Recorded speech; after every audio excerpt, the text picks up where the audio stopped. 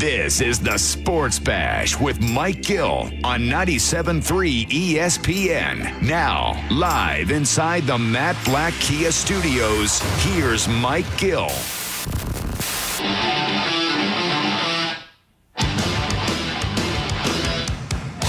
A Tuesday edition of the Sports Bash starts now. 97.3 ESPN, the 97.3 ESPN free mobile app. What's going on, everybody? I'm your host, Mike Gill. Josh Jennings producing today's show.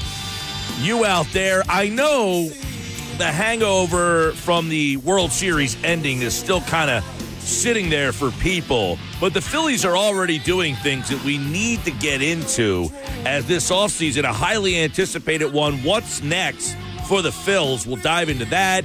Eagles getting ready for the Commanders. The coordinators are speaking today or already have spoken today.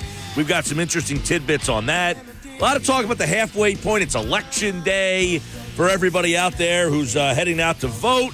You've got all these midway point conversations that I think are interesting to dive into. Where we are halfway through the NFL season, what we know, what we think we know. And look, what we know and what we think we know 8 weeks from now are going to be a lot different. I can tell you that right now. Things you think now will change 8 weeks from now. That I can promise you. And one thing that a lot of people seemingly are still unable to come to terms with is that the Philadelphia Eagles are a pretty good football team. All right? We could try to tiptoe around every way possible if you don't like this team, to try to come up with excuses and reasons why you might not like them, most of which are pretty frivolous, including the world-famous, well, they haven't really played anybody. Listen, I ask everybody out there, if you are listening to my voice right now, I ask you to text me at 609-403-0973, and please tell me, all right? What NFL teams do you actually consider good teams? For example, if your favorite team beats these teams, you'd be impressed by that. Because I can't find very many. And what makes the Eagles right now, 8 weeks from now, maybe they're not the best team in the league. But what makes the Eagles most impressive is they're 8-0. They haven't stubbed their toe. They didn't lose a game against the Vikings. They didn't lose a game against Dallas. They haven't lost against the Commanders. They didn't lose against the Jags. And you might say, well, none of those teams are any good. But the point is, they are winning the games. Buffalo hasn't done that. Buffalo has a chance to run the table and be perfect. Hasn't happened. Kansas City has had a chance to be perfect and run the table. Hasn't happened. And you might say, well, they're playing better teams. Are they? Are the Buffalo Bills really playing better teams? Are the Kansas City Chiefs really playing better teams? I mean, the Rams stink out loud. The Rams stink right now. Now, at the beginning of the year, we could look back 8 weeks and kind of reevaluate what we thought of some of these teams. When we saw the Buffalo schedule and they played the Rams, we thought the Rams were going to be pretty good. They were the defending Super Bowl champions. They played the Titans. That's a solid win. They lost to the Dolphins. They beat the Ravens. Okay, the Ravens are a solid team. They beat the Steelers, who stink. They beat the Chiefs. It's a good team, obviously. They beat the Packers, who stink right now. And they lost to the Jets. So really, when we look at Buffalo and give them credit, it's a good team. But who have they really beaten other than the Chiefs? We always said, unless you're beating the Chiefs or the Bills, you're not getting credit because everybody else stinks. So the Rams were a team we thought was going to be good. We thought Green Bay would be good, but they're not. Neither one of those teams is any good. So Buffalo, in reality, really hasn't beaten anybody. You could say the Chiefs is their best win, followed by the Ravens. Are the Chiefs and the Ravens any much better than beating Minnesota and Dallas? Probably not. Kansas City has beaten the Cardinals, who are wretched, the Chargers, who are pretty average, Tampa Bay, who stinks, the Raiders, who might be the worst team in the league, They did beat the 49ers, but are the 49ers any good? I mean, I like the Niners, but is it an impressive win? They beat them in San Francisco, so I'll give you some extra points there. And they beat the Titans in overtime. So Kansas City's two best wins are essentially against the 49ers and the Titans. The 49ers are 3-4. The best win Kansas City has is against a team that is 3-4 on the season. Well, okay, who else is there out there? I want to hear from you. And listen, let's take out Eagles territory, Eagles fan out of this. I'm looking around the league, and I'm trying to find teams that I deem to be good teams. We do who's in and who's out. I'm having trouble finding 7 playoff teams on each side of the ledger. Is Buffalo a good team? I think they are. Are the Jets a good team? I think they are. I think they're good. Am I impressed if I beat the Jets? I don't know. If I beat the Jets, if the Eagles beat the Jets, would we quantify that as, oh, that's a good win? You beat a good team. Or would that go in the category of, well, you still really haven't played anybody? Beating Miami, I think the Dolphins are a pretty solid team. But I look at the Dolphins' schedule. They beat the Patriots, who are okay. They beat the Ravens. I think the Ravens are a pretty solid team. They beat the Bills. Well, that's a good win.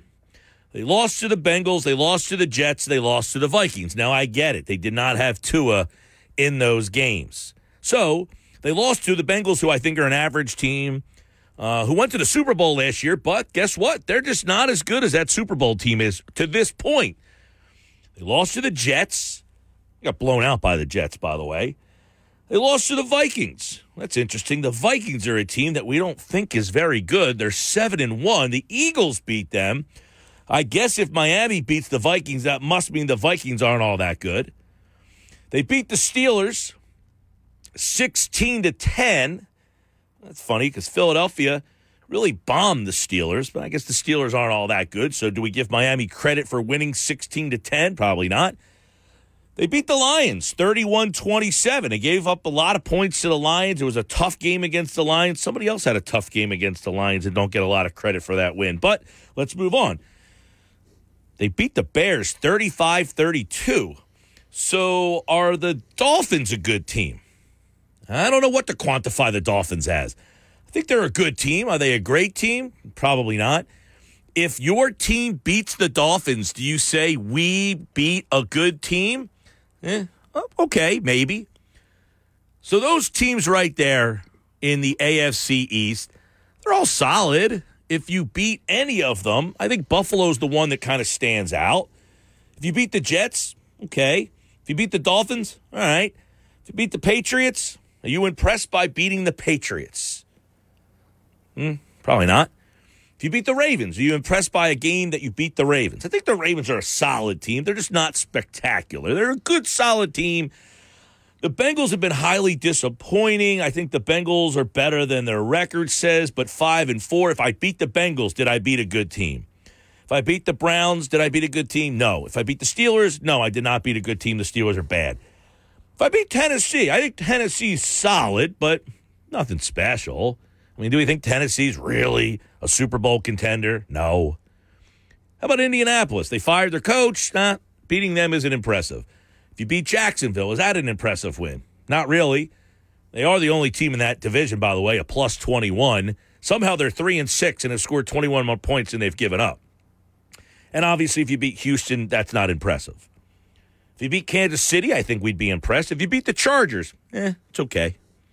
If you beat the Broncos or the Raiders, I don't think anybody's impressed by all that. If you beat the Cowboys, is that impressive? Probably. But you played Cooper Rush. That's funny. I don't see anybody talking about the 26 points the Dallas defense gave up in that game. You know, the Dallas defense is supposedly pretty good. They couldn't stop Philadelphia's offense. So I'll give you the Cooper Rush thing. Sure, I'm on board with that. You beat the Cowboys with the backup quarterback. But the Eagles also scored 26 points in that game. Let's not forget that the Dallas defense had chances to do their job and kind of came up a little small. So if you beat the Cowboys, we seemingly aren't impressed by that because they had Cooper Rush playing. Fine. The Giants, if you beat them, would you be impressed by that? I don't know. Some people are, some people aren't. It seems that some people want to say the Giants are good at 6-2 and that you're impressed by them. But if you beat them, would that be a quality win or not? Probably not. You beat the Commanders, would that be a big win? No. How about Minnesota? 7-1. If you beat Minnesota, would that be a quality win? Well, you beat Kirk Cousins. He's just blah.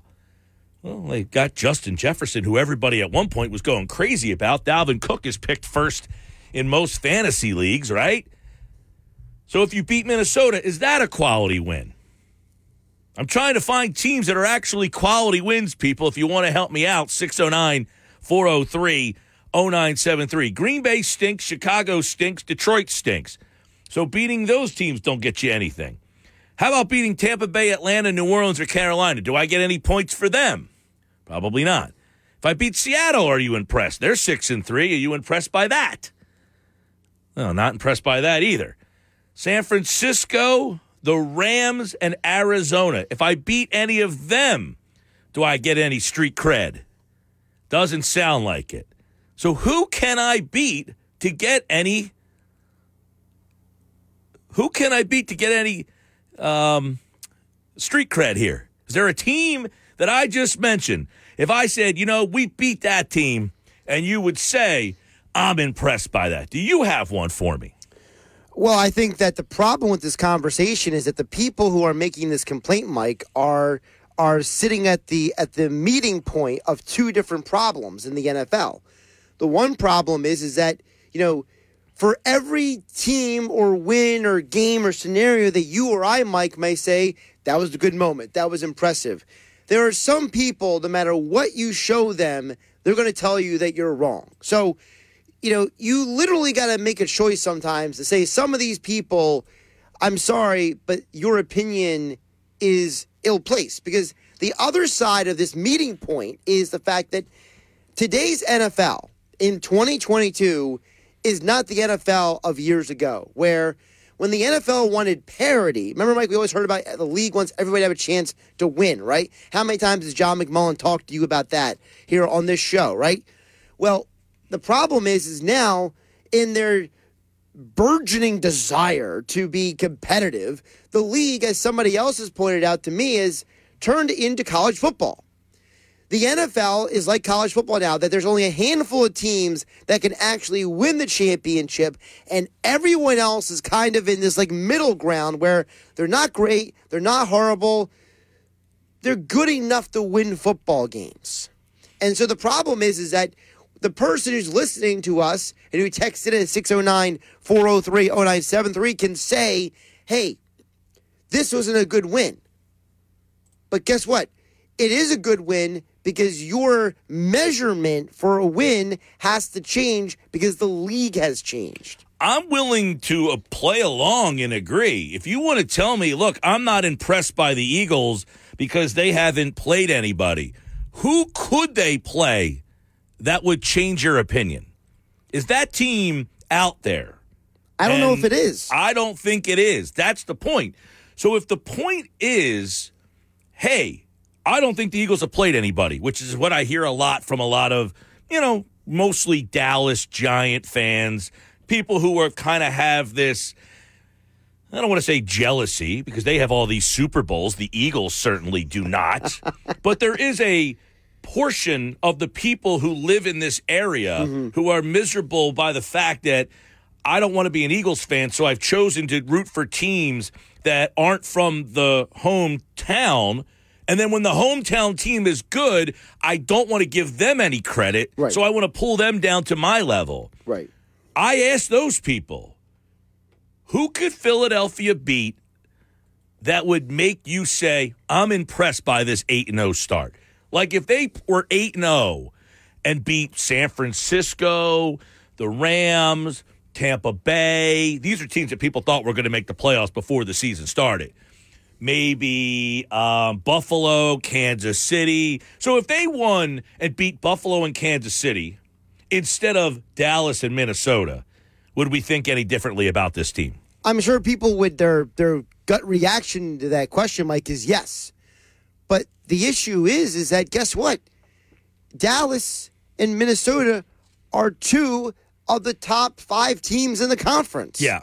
Listen, and I'll be the first to tell you, you might be the best team today, but that doesn't mean you're going to be the best team on February the 12th. It's very true. So just because Philadelphia at 8-0 might be the best team through 8 games, that doesn't necessarily they're going to win the Super Bowl. But if you're sitting here watching this season unfold and you see this Philadelphia team, now look, I get it. There are times teams are undefeated and you're like, I don't really believe in that team. What would it be about this team you wouldn't believe in? Well, I haven't played anybody. Well, who could they play that would change your mind? There's a lot of variables and layers here that I'm trying to find out. You're trying to decipher the Rubik's Cube here. Well, to me, it seems to me more of I don't want to give them credit because I don't like them more than I want to give them credit because I think they're a good team. I feel like there's just a lot of people who just want to play that, they haven't played anybody. Well, who could they play? Who could they play? And this goes for anybody. Buffalo is 6-2. I just gave you their schedule. They haven't played anybody. In fact, I told you last week, Philadelphia has played the 12th most difficult schedule in football. 12th. Not the best, not the worst. 12th. Tougher than Buffalo, tougher than Kansas City's. So, in reality, this whole they haven't played anybody actually isn't really holding water. Look, they have played Dallas, who's 6-2. They've played Minnesota, who's 7-1. Between those two teams, they're 13-3. They played Washington, who is 4-5, and you would say, well, that's not any good. 4-5 right now is one of the best records in the entire conference. Sadly, let me see something real quick with Washington. If the playoffs were to start, Washington, okay, they're a half a game behind San Francisco. San Francisco is 4-4. They are the 7th playoff team currently. Right. Then Atlanta, then Washington. So essentially, Washington is a half game out of a playoff berth. Yet, if they beat Washington, we're not impressed by that. What teams are you impressed by? 609 403 0973. Mike, it's like you've said multiple times in the past, all they can do is play the schedule. And that's what they're doing. At the end of the day, 8-0 is dominant no matter who you've played so far. That's from Tom and the Villas. Well, here's the thing. The 8-0, does it give you a passage to the Super Bowl? No. But seeing what just happened to the Jets, to the Bills, you don't always have your best. And when you don't have your best, can you still win that game? Buffalo did not. Philadelphia has. Because there's been times where Philadelphia hasn't had its best. They just went to Houston and did not play their best game. I don't know how many people actually saw it. But if you watched them play Houston on Thursday night, the Eagles did not look their best. But yet they still got out of there with a win. Right. And that, to me, is when you look at Buffalo. Buffalo has 2 losses this year. They lost 2 games they should not have lost. That's the difference. Are you winning the games you should win? Philadelphia is, and there's a couple games that have been questionable. I mean, Minnesota's 7-1. If I would have told you Philly has 1 loss and it's to Minnesota, that doesn't mean you lost to a bad team. Maybe you just didn't play your best that day. But that's the point. They're winning on days when they play their best. They don't play their best when they don't have it. And that's the sign of why I think we have to get past this they haven't played anybody thing. Mike, Eagles are definitely a good team. There's a lot of comparison to the 2020 Steelers who were 11-0 then folded. The whole league is relatively bad this year. It's not the fault of the Eagles, but no one win really looks very good. And any win that isn't Miami, Kansas City, Buffalo, Dallas, Minnesota, because they're performing far better than others. Well, what's the comparisons to the 2020 Steelers? Are you suggesting that the Eagles could get to 11-0 and then fold and run out of gas? Like, is this team not – is this 8-0 a mirage? That's what it sounds like that text is saying, because the 8-0 for the Steelers evidently turned into be a mirage. They weren't as good as their 11-0 record suggested that they were. Right. But also, you go back to those Steelers team. I mean, Ben Roethlisberger was getting older at that point. You know, they had some injuries on that team. So, you know, what is it about this team that would make you think that they would fade down the stretch? Is there, Mike, a sign to you? Is there something that you've seen from this team that would say... I think that's a fair question. That's a fair question to ask. Okay, they're 8-0 and you're not impressed. They haven't played anybody. What is it about this team that you're not buying into? Is it the quarterback? Are we still stuck on that point? 609-403-0973. Message us through the free mobile app and let us know. Is there something about this team at 8-0? Okay, maybe they haven't beaten anybody in your opinion. But what is it about this team halfway through the season that you still need to learn, that you still need to find out about? Mike, the 49ers are 4-4. They're finally getting to full strength health-wise. They run the ball great and play great defense, two things that travel well in the playoffs. Eagles can't stop the run so far and lack playoff experience, too. There's a lot more than an 8-0 record to look at when judging. Is that supposed to say competition? I'm assuming it says competition.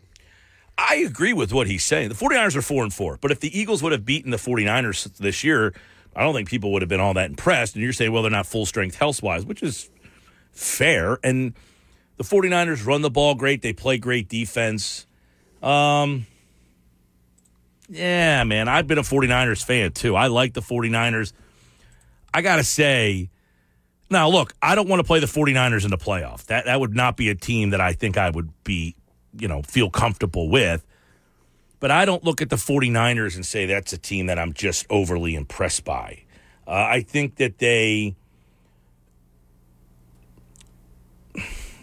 Garoppolo thing, as much as I said, I didn't have the 49ers in the playoffs with Trey Lance. Right. As soon as Garoppolo became the quarterback, I put them back into the playoffs. So I like San Francisco.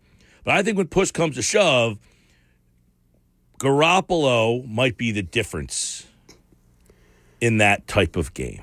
I mean, I will just slightly disagree. I think it's something about all of it. It's McCaffrey. I think Garoppolo turned them into a postseason team. I think McCaffrey is turning them into a Super Bowl contender because he fits exactly what Shanahan likes to do with that offense. Yeah, no, he adds another dimension to them in the run game, too. There's no doubt about it. But I would agree with that guy. The 49ers are one team that I think 8 weeks from now we may change and say, okay, if you beat that team, then I'll give you some credit. But you can't tell me if you beat San Francisco through these first 8 weeks, right? They've been banged up. So beating San Francisco really wouldn't put a lot of merit to, let's say Philadelphia had beaten San Francisco 3 weeks ago. You would say, well, they weren't full strength. They're not all that impressive. Now, like I said, 8 weeks from now, we might have a lot of different takes. Right. But for the first 8 weeks, who could you beat that would mean anything? It's not too many teams. We'll continue to look at it. 609-403-0973.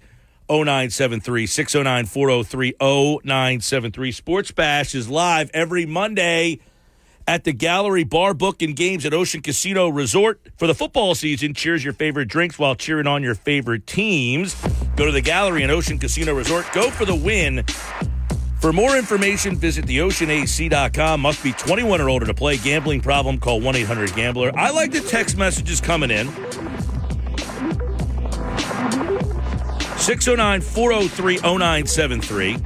609-403-0973. You can also call that number and leave a message. 609-403-0973 if you want to get your voice heard.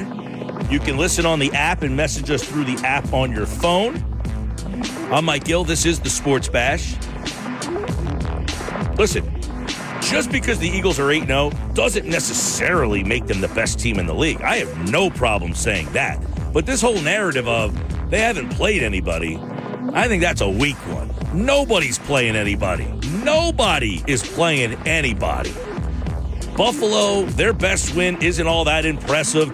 Kansas City's best win, they went on the road and beat San Francisco. Okay, are we impressed by that? They've been beat up, banged up. What other team has a win that stands out as that was an impressive one? And I'm all ears. Maybe I missed it this year. Maybe there was a game that I just totally forgot about. Oh, that team beat that team, and I'm impressed by that. I just don't think it exists. 609-403-0973 or Sports Bash on 97.3 ESPN. Now on 97.3 ESPN. All right, 2:31. A lot of text messages, and I appreciate the feedback. 609-403-0973. If you're listening on the mobile app, you can message us through the Message Us function on the app on your phone. This one is from B. Brooks02 in Absecon, listening on the app. He says, Mike, the Eagles are head and shoulders above the rest of the NFC. 49ers are always hurt. Giants cannot pass the football. Dallas and Minnie struggle at the link in January. The Niners always hurt thing is something. I mean, at some point, when are they going to get healthy? I think that's fair, but I like that Niners team. I think the Niners are maybe the next best team. Minnesota, Dallas. I like Minnesota's offensive line better than I have in the past, so I give them a little bit more credibility than I would in past years. I think Dallas's defense is really good, so I give Dallas credence. Okay, you beat them when they had Cooper Rush. Their defense still gave up 26 points in that game. That's a lot of points. I mean, if you're a really good team, giving up 26 points is not a great day at the office. I mean, it's an average day, I guess. So I don't think Dallas's defense really showed itself in the Eagle game. Can they be better? Okay, yeah, absolutely. I think they can. But when they played head-to-head, 26 points is not a good day. That's not a great day. So, yes, Cooper Rush played. I think that's a factor. But their defense was not very good on the day that they played against each other. A lot of texts here. Cole from LBI. Mike, anyone questioning Philly as a top NFL team has serious issues. I think I can say my Jets are a good team. Eagles, Chiefs, Bills, Niners. Those are my top four teams. Niners defense got beat up. Otherwise, they would have a better record, and CMC is a big addition. Other mentions are Dolphins, Jets, Vikings, Cowboys, Titans, and Ravens, maybe Seattle. So he's saying Eagles, Chiefs, Bills, and Niners are really the four best teams, and I think that's probably fair. I mean, the Niners, to me, I like. Their record wouldn't put them in there, but that doesn't matter to me. I don't care what your record is. The Niners are better than a 4-4 team. You're not going to want to play that team in the playoffs. They're healthy. No, and part of the argument that we're having about, who have they played, is that some of this conversation is being built on eye tests, as you mentioned with the 49ers, versus record test. And it's like, well, how do we measure who has a good schedule or not? Is it the strength of schedule? Is it opponent winning percentage? Is it just straight up like going game by game and breaking it down? And I'm sure if we put a group of 10 people in a room randomly ask that question, you'll probably get divided three ways in that group. Yeah, I mean, right now the AFC playoff teams are Buffalo, Kansas City, Baltimore, Tennessee, the Jets, the Dolphins, and the Chargers. If I said you played all 7 of those teams, at the end of the day, you would say, hey, man, and I throw New England in there. That's the top 8 teams in the AFC. Right. If I said you beat those 8 teams, okay, you beat Buffalo and Kansas City, but I think if you beat Baltimore, Tennessee, the Jets, Miami, and the Chargers and New England, you might say, well, you didn't really beat anybody. And the problem with that theory is that what you're doing is you're dismissing what those teams bring to the table. For example, Tennessee, with a backup quarterback who looks ill-prepared for the NFL right now, almost beat the Chiefs on Sunday Night Football. So are the Titans, just a bunch of bums because they couldn't beat the Chiefs? No. Or are we overvaluing the Chiefs? Oh, that's another question. Are we overvaluing the Chiefs? Everybody's saying that the Chiefs, they believe in the Chiefs. Everybody seems to believe in the Chiefs. Right. But are we overvaluing the Chiefs? Certainly possible. And then the flip side, we're talking about the Bills losing a game to the Jets. Well, is that more about the Bills or the Jets, that game? You know what I mean? Like, did the Bills lose the game or the Jets win the game? I think it's a combination of both. I mean, we're seeing today that Josh Allen may not play this week. He apparently had some arm issues in that game. But I think the Jets are solid. They're moving in the right direction. There's no question about it. I think their quarterback is holding them back. Other than that, defensively, I think they're really good in the secondary. Quinnen Williams is outstanding. Offensively, I think they're going to have some problems but their defense is probably playoff worthy. I think their defense is very good. I think the offense is where the questions are. And I think anybody who doesn't have questions, because it's not just the quarterback to me, Mike, it's the fact that the offensive line is banged up. All right. You want to run the ball, but if your offensive line is not executing down the down very well, it's hard for James Robinson and Michael Carter to get a lot of yards. So, their offense has some issues. Guys, I think this is one of those years where parity makes it impossible to have those big moment wins, but rather depends on the entire body of work over the season. Yeah, I think that kind of hits the nail on the head. There are really no impressive wins because there's nobody impressive to play. Right. Which is a whole nother conversation for, well, do we just discount everybody's schedule? Mike, it's not just Giants and Dallas fans. Plenty of Birds fans are skeptical as well. For the record, I believe the Birds are the best complete team in the NFL today. Lastly, Eagles aren't a home team. They're a local team. New Jersey doesn't have one. Well, the Delaware Valley, just because the stadium is in Philadelphia, I think it's fair to say it's a regional thing. Yeah, it's a local team. I mean, look, you go to it's still local. Yeah, you still go to numerous markets. Just because you don't live in Kansas City or live in Green Bay doesn't mean the people in the community look at the sport team any less. Right. For the most part, then nobody has a home team because most of these professional teams are no longer in the city limits. They are someplace outside of the city limits. I mean, as the most literal person in the studio right now, I would say that person is being too literal, Mike. That is a very literal point. New Jersey doesn't have one. Yes, we do. We have the Giants and the Jets. Yes. We have the Giants and the Jets. We have two teams. Oh, my gosh. Kevin says, screw all the idiots that are saying the Eagles aren't the best team in the NFL. We're 8-0. Feels like maybe Sirianni is Andy Reid 2.0. By the way, we're the only team left with a left-facing logo. We're just different and better than all the rest. This is true. Kevin, you woke up on an interesting side of the bed today. Look, I am always one that says your record doesn't make you the best team. Just because you're 8-0, that doesn't automatically, to me, make you the best. So I'm not taking 8-0 as the reason why I think the Eagles are the best. I'm saying over 8 games, I've been more impressed with them over an 8-game stretch than I have with anybody else. Right. Like, Mike, isn't part of the conversation that it's less about the Eagles, are they the best team? Isn't the conversation, or at least it should be, more about how amazing it is to go 8-0 in the NFL? Like, that should be the conversation, right? Well, we've seen teams do it, and they haven't won. Arizona 7-0 last year, Pittsburgh 11-0 or whatever it was. They didn't win. We do see teams run out to these impressive records. Right. And then where do they go? What happens to them? I don't think the Eagles are on the same plane as Arizona was or Pittsburgh. I think they're deeper than those two teams. I definitely think so. And again, injuries do come into this conversation a little bit. Because one of the things that gets overlooked when we have these conversations is the fact that, hey, guess what?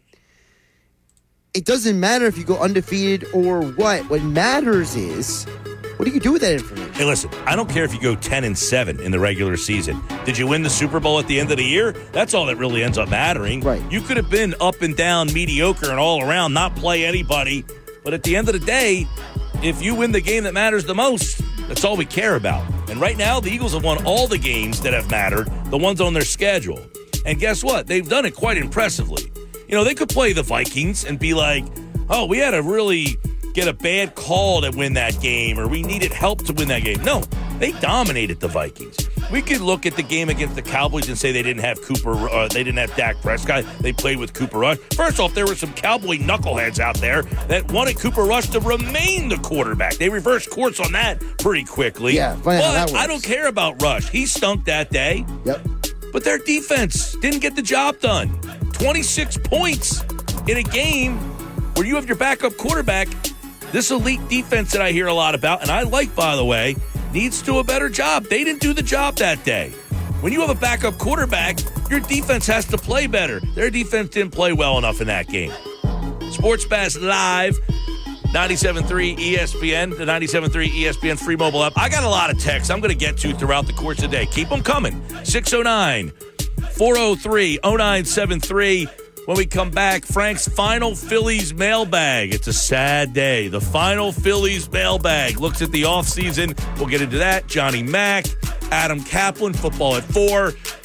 A lot of you guys today. Wide open on the text board, 609-403-0973. I say wide open. I have a ton of text messages backed up, but I'll get to them. And we're qualifying more listeners today for this year's 99 Bottles. It's the Sports Bash on 97.3 ESPN. Now, with Mike Gill on 97.3 ESPN, South Jersey's sports leader.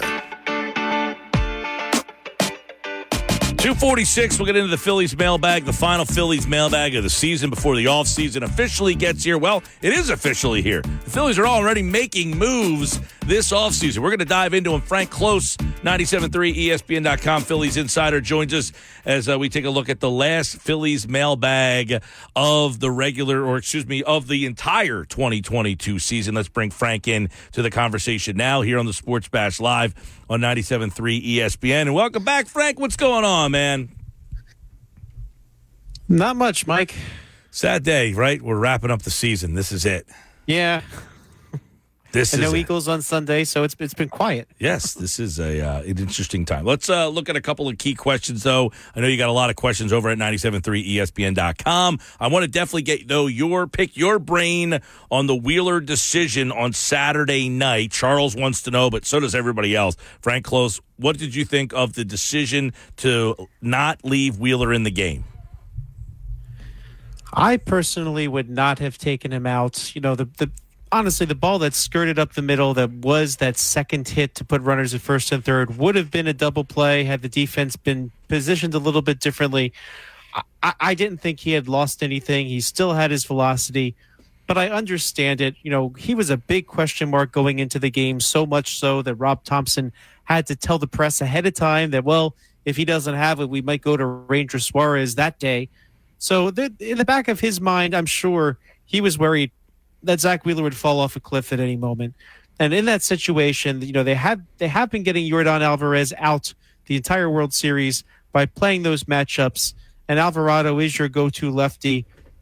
Unfortunately, the outcome was what you were trying to avoid, which is the 3-run homer.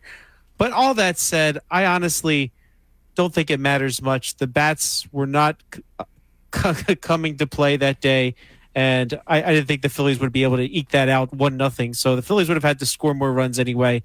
I think in the end, that is why the team lost those last 3 games. Just those 3 runs, 2 Kyle Schwarber solo home runs and a Gene Segura RBI aren't going to get it done.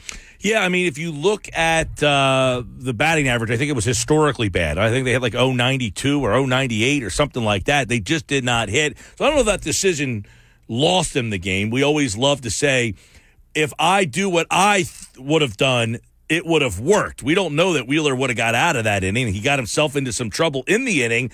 It doesn't necessarily mean he would have gotten out of trouble. But that being said, did you feel like Rob Thompson just got too into a routine and wasn't willing to make some adjustments?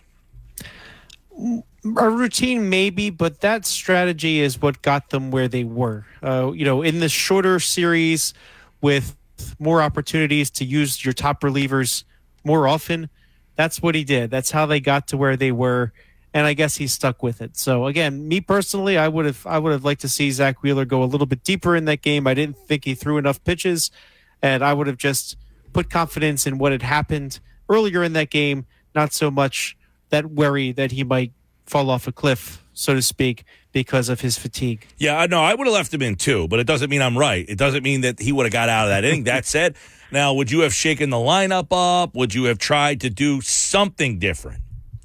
The only thing I would have done was put Bryce Harper third and Rhys Hoskins JT Realmuto fourth, so that you had on either side of Harper, you'd have Hoskins and Realmuto. And the Astros had no lefty in the pen. So aside from the game in which Framber Valdez started, you didn't have any lefties to worry about. So the threat of a lefty coming in to get Schwarber and Harper in the same inning is non-existent. So that's what I would have done. I don't know if it would have mattered a whole lot because everybody around Harper was not getting on base either. A couple more. Matt wants to know, And everybody's talking. Trey Turner, that's the name we keep hearing. But Correa, Bogart, Swanson, do you have a preference? Who fits best? And is it a reality that one of those guys will be here? My pick is Trey Turner. I think he is the best fit out of all those names that you just mentioned. And for a lot of reasons. I mean, he's kind of a five-tool player. He's a perfect blend of speed and power and defense and OPS. And he would be perfect batting second in that lineup. You know, he would be much better than Rhys Hoskins, something you and I have talked about frequently. We don't like Rhys Hoskins batting second. He would be perfect in that number 2 spot. Schwarber getting on with a walk, boom, double, there's a run. So, and then, of course, having someone like Harper behind him, I think they could totally wreak havoc. And speaking of Schwarber and Harper, he's friends with them. They played together. His old hitting coach, Kevin Long, is on the Phillies coaching staff. I think it's a very, very good fit. And is it possible? The Phillies are going to have the money because they spent $30 million up the middle this past year on Gene Segura and Didi Gregorius. Both those now officially off the books. Bryson Stott can play second base. In fact, trending on Twitter last night was Stott to second base. So clearly fans are thinking of that shortstop class. I think Trey Turner's the best fit. There's some rumors the Mets might be in on him. The Dodgers might want to keep him around. But a team that just was in the World Series and has some of your best friends and your hitting coach that you thrived under probably is going to be an attractive spot for Trey Turner. Do the Phillies want him? If they pick him as their guy, I think they've got a real shot at getting him. I tweeted the other day that my first order of business is Rhys Hoskins, meaning is he a part of our future? Do we keep him around, or do we have to use him to try to change the dynamic of this lineup? I'm not necessarily saying that he's the worst player in the world. I don't think that that's the case. 30 home runs is hard to find. But do you need a different type of player in this lineup? And Hoskins' contract is one movable one out of everybody here. So do you think Hoskins is a priority of what to do with him this offseason? Well, if you get a Trey Turner as something to bat second, that kind of solves that piece that didn't really fit in that part of the lineup. And Hoskins batting 6th or 7th is not the worst thing in the world if you have that lineup set up. But for me, it's a lot about the defense as well. If you look around the diamond, even if Bryce Harper gets the surgery or doesn't get the surgery, when he's on the roster next year, he's probably going to be your designated hitter. So that means, once again, you have 4 positions with subpar defense. Alec Boehm's improved a lot. I think you give him the benefit of the doubt and give him another year at third base. Left field, Schwarber, okay. Castellanos made some running grabs, but let's face it, someone with more range would have gotten to those no problem. And then you have Hoskins at first. So because the fact is he's got 1 year left of team control, he's probably the most movable piece of those. You're not going to trade Boehm, who's not making a lot of money yet and is providing you value. And like him or not, Castellanos has 4 more years and $80 million coming off a bad year. He's not going to be tradable. And Schwarber is not tradable either. So to me, improving one position would go a long way. If I had the DH open for Rhys Hoskins every day, I might consider just throwing him there and then that being okay. But the Phillies don't have that luxury, whether Harper gets the surgery or not. So I would rather see the Phillies see what's out there. And then this is the key. You got to get a value back for him. He does have value, as you just said. He's going to hit you 30 home runs. I feel like there's some teams out there that would like his right-handed bat that has some power. And there's a lot of smaller market teams, Frank, that don't want to pay for the power that he would bring and could afford his power. Yeah, he's going to make somewhere between like $12 and $15 million in this final year of arbitration. So a team might be able to deal with that, and he could provide some real value to a lineup somewhere. All right, Frank Close, 97.3 ESPN.com. Phillies offseason, a very big one. We'll be all over it, and Frank will be on throughout the offseason. When the Phillies make moves, you'll hear from Frank right here on the Sports Bash. Follow him at Frank Close on Twitter. Phillies offseason is here. Gene Segura, by the way, not back. Eflin opted out, so we'll see how they start to work on the bullpen and more. Thank you, Frank. Thanks, Mike. All right, and right now I need caller 6 and caller 7 at 609-573-3776. 609-573-3776. Caller 6 and 7. You guys are in for 99 bottles, which essentially means you've already won a pair of tickets. Which tickets will you win?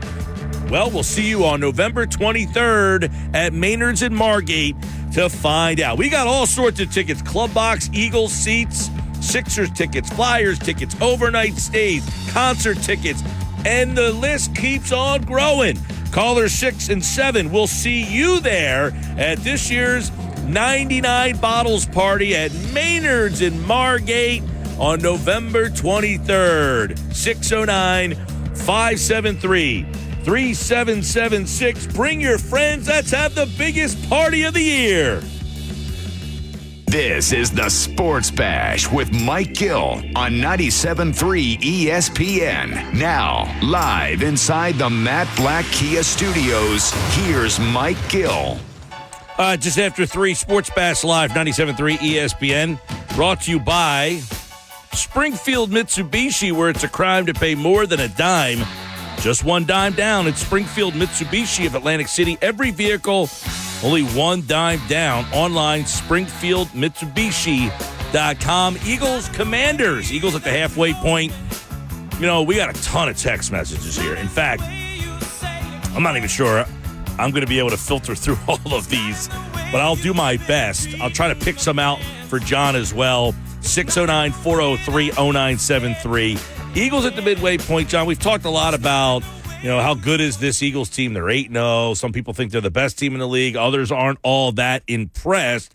And I guess if the whole, hey, they haven't beaten anybody, if that holds any weight for you, is that something that you're concerned by? That, hey, I'm not sure what the ceiling of this team because they haven't been challenged enough yet. Is that one thing about this team you are worried by?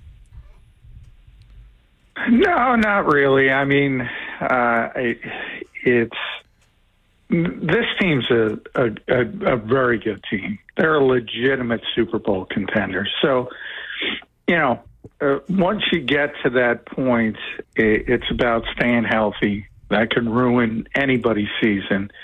Wrong injuries at the wrong time. And then, obviously, when you get to the playoffs, it's about playing well, obviously, on a particular game day. We've seen so many upsets in recent seasons, Green Bay, San Francisco with the special teams play, Dallas and their issues in the playoffs, on and on and on. So it's no guarantee, but the Eagles are the best team in football through their first 8 games, and they can beat you in a multitude of ways. And the whole they haven't played anybody thing just is silly. I mean, forget about the fact that they've beaten the 2nd seed in the NFC and the 3rd seed, and what would be the 3rd best team. Obviously, they're 2nd place, so they wouldn't be the 3rd seed, but the Cowboys. They've beaten the other 2 good teams in the NFC. So, you know, these definitions keep changing. You know, it's election day, so sort of like those complainers in politics. They're always moving the goalposts. Oh, you beat Minnesota, but this, and now San Francisco. Well, you know, if they had beaten San Francisco earlier in the season when they weren't playing well, they would have said that was nothing. So you can't do anything about these imaginary goalposts, so you just beat who's in front of you. And Eagles are the only team that does that. Well, and part of what is being the best team right now is that they haven't stubbed their toe against an inferior opponent like Buffalo did, like Kansas City has. Exactly. Like, they have losses on their schedule against teams they probably shouldn't lose. Now, Kansas City lost to Buffalo, so, you know, okay. But you make a good point in that, to me, you look at, if I was to ask people, who could the Eagles have beaten that you'd be impressed by? Really, if you say Buffalo and Kansas City, they're the only 2 teams. If I say, okay, what about Baltimore or the 49ers or the Rams or the Buccaneers and everybody's like, well, that team's not any good. So the point is, there's really not a lot. So my question would be, if the schedule doesn't concern you, if you're not one of those people that says, well, you know what, Philadelphia really hasn't played anybody, is there something, you know, we've seen these teams, 7-0 Arizona, 11-0 Pittsburgh. Is there something that does worry you, though, halfway through the season that they need to tighten up and improve on to make sure they don't become Pittsburgh and Arizona? Yeah, I mean, with Pittsburgh, you bring up recently was probably more injuries than anything else. And I mentioned that with Arizona, yeah, they're an example of a team that got off to a great start and probably weren't really as good as their record looked and did come back to the pack. So, for people who are worried about type of thing, I guess they could point to that. But, then I just look at the team and I look at the games and the way the Eagles have played and how the Eagles have played. They're the deepest team in football. They can beat you the most ways. People talk about Buffalo and Kansas City. They're talking about quarterbacks, really. I mean, that's all they're talking about. And everybody boils it. If you go 2 through 52, Eagles versus Bills, you're going to take the Eagles. If you go 2 through 52, Eagles versus Chiefs, you're going to take the Eagles roster. So, I don't think this team, as long as they stay healthy, and that's the caveat to everyone, I don't think they're going to fall apart down the stretch of the season. John, we saw them play one game without Jordan Davis. Did we learn anything? Was it a big deal? What do you take away from that one night? I mean, it seems like it was a year ago that they played the Texans, by the way. But I know. What do we take away from the game without Jordan Davis? And then, moving forward here on what they might need to do in his absence. Yeah, that's one, you got to sort of wait out. And it's hopefully it's only a 4-game injury. It could be a little bit more than that. But he'll be back. That's the good news, and the fact that it's not a season-ending injury. And Nick Sirianni was honest about it on Friday after the Texans game. He said, yeah, you're not going to be as good as in run support as you typically would be with Jordan Davis, and you got to sort of cobble it together with Hargrave and Marvin Wilson and Marlon Tuipulotu, and it's going to be more difficult. But the one thing I look at, and they gave up, I think it was 139 against Damian Pierce, 102 of that was after contact. So at least that tells you if they can clean up the tackling a little bit, that's the bigger issue to me. Because that's the one thing. If you look about, besides special teams, if you look about offense and defense, and they've been top 5 in both for pretty much the entire year, the one thing that they don't do well is tackle well. And that gives you an example of, all right, 139, 102 was after contact. So if you just tighten up, and I would say this after week 1 as well with Detroit, when they missed 15 tackles, they missed 14 against the Texans. If that turns into 7, which isn't great, by the way, that's average at best. That 139 is probably 80, 85, and you can live with. And that's what Jonathan Gannon kind of said today. It's, they were able to at least, address it and correct it a little bit in between Detroit and Houston, and they had some better games than, and some worse games in that grouping, but they were okay. And they're never going to be a great tackling team because they don't have great tacklers in the back 7.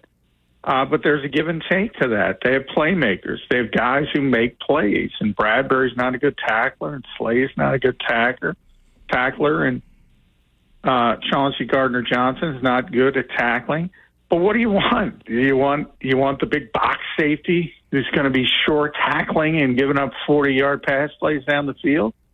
Or you want the team that's plus 15 or whatever the heck they are in turnover ratio? It's a give and take, and the Eagles have made the right decision on what to take.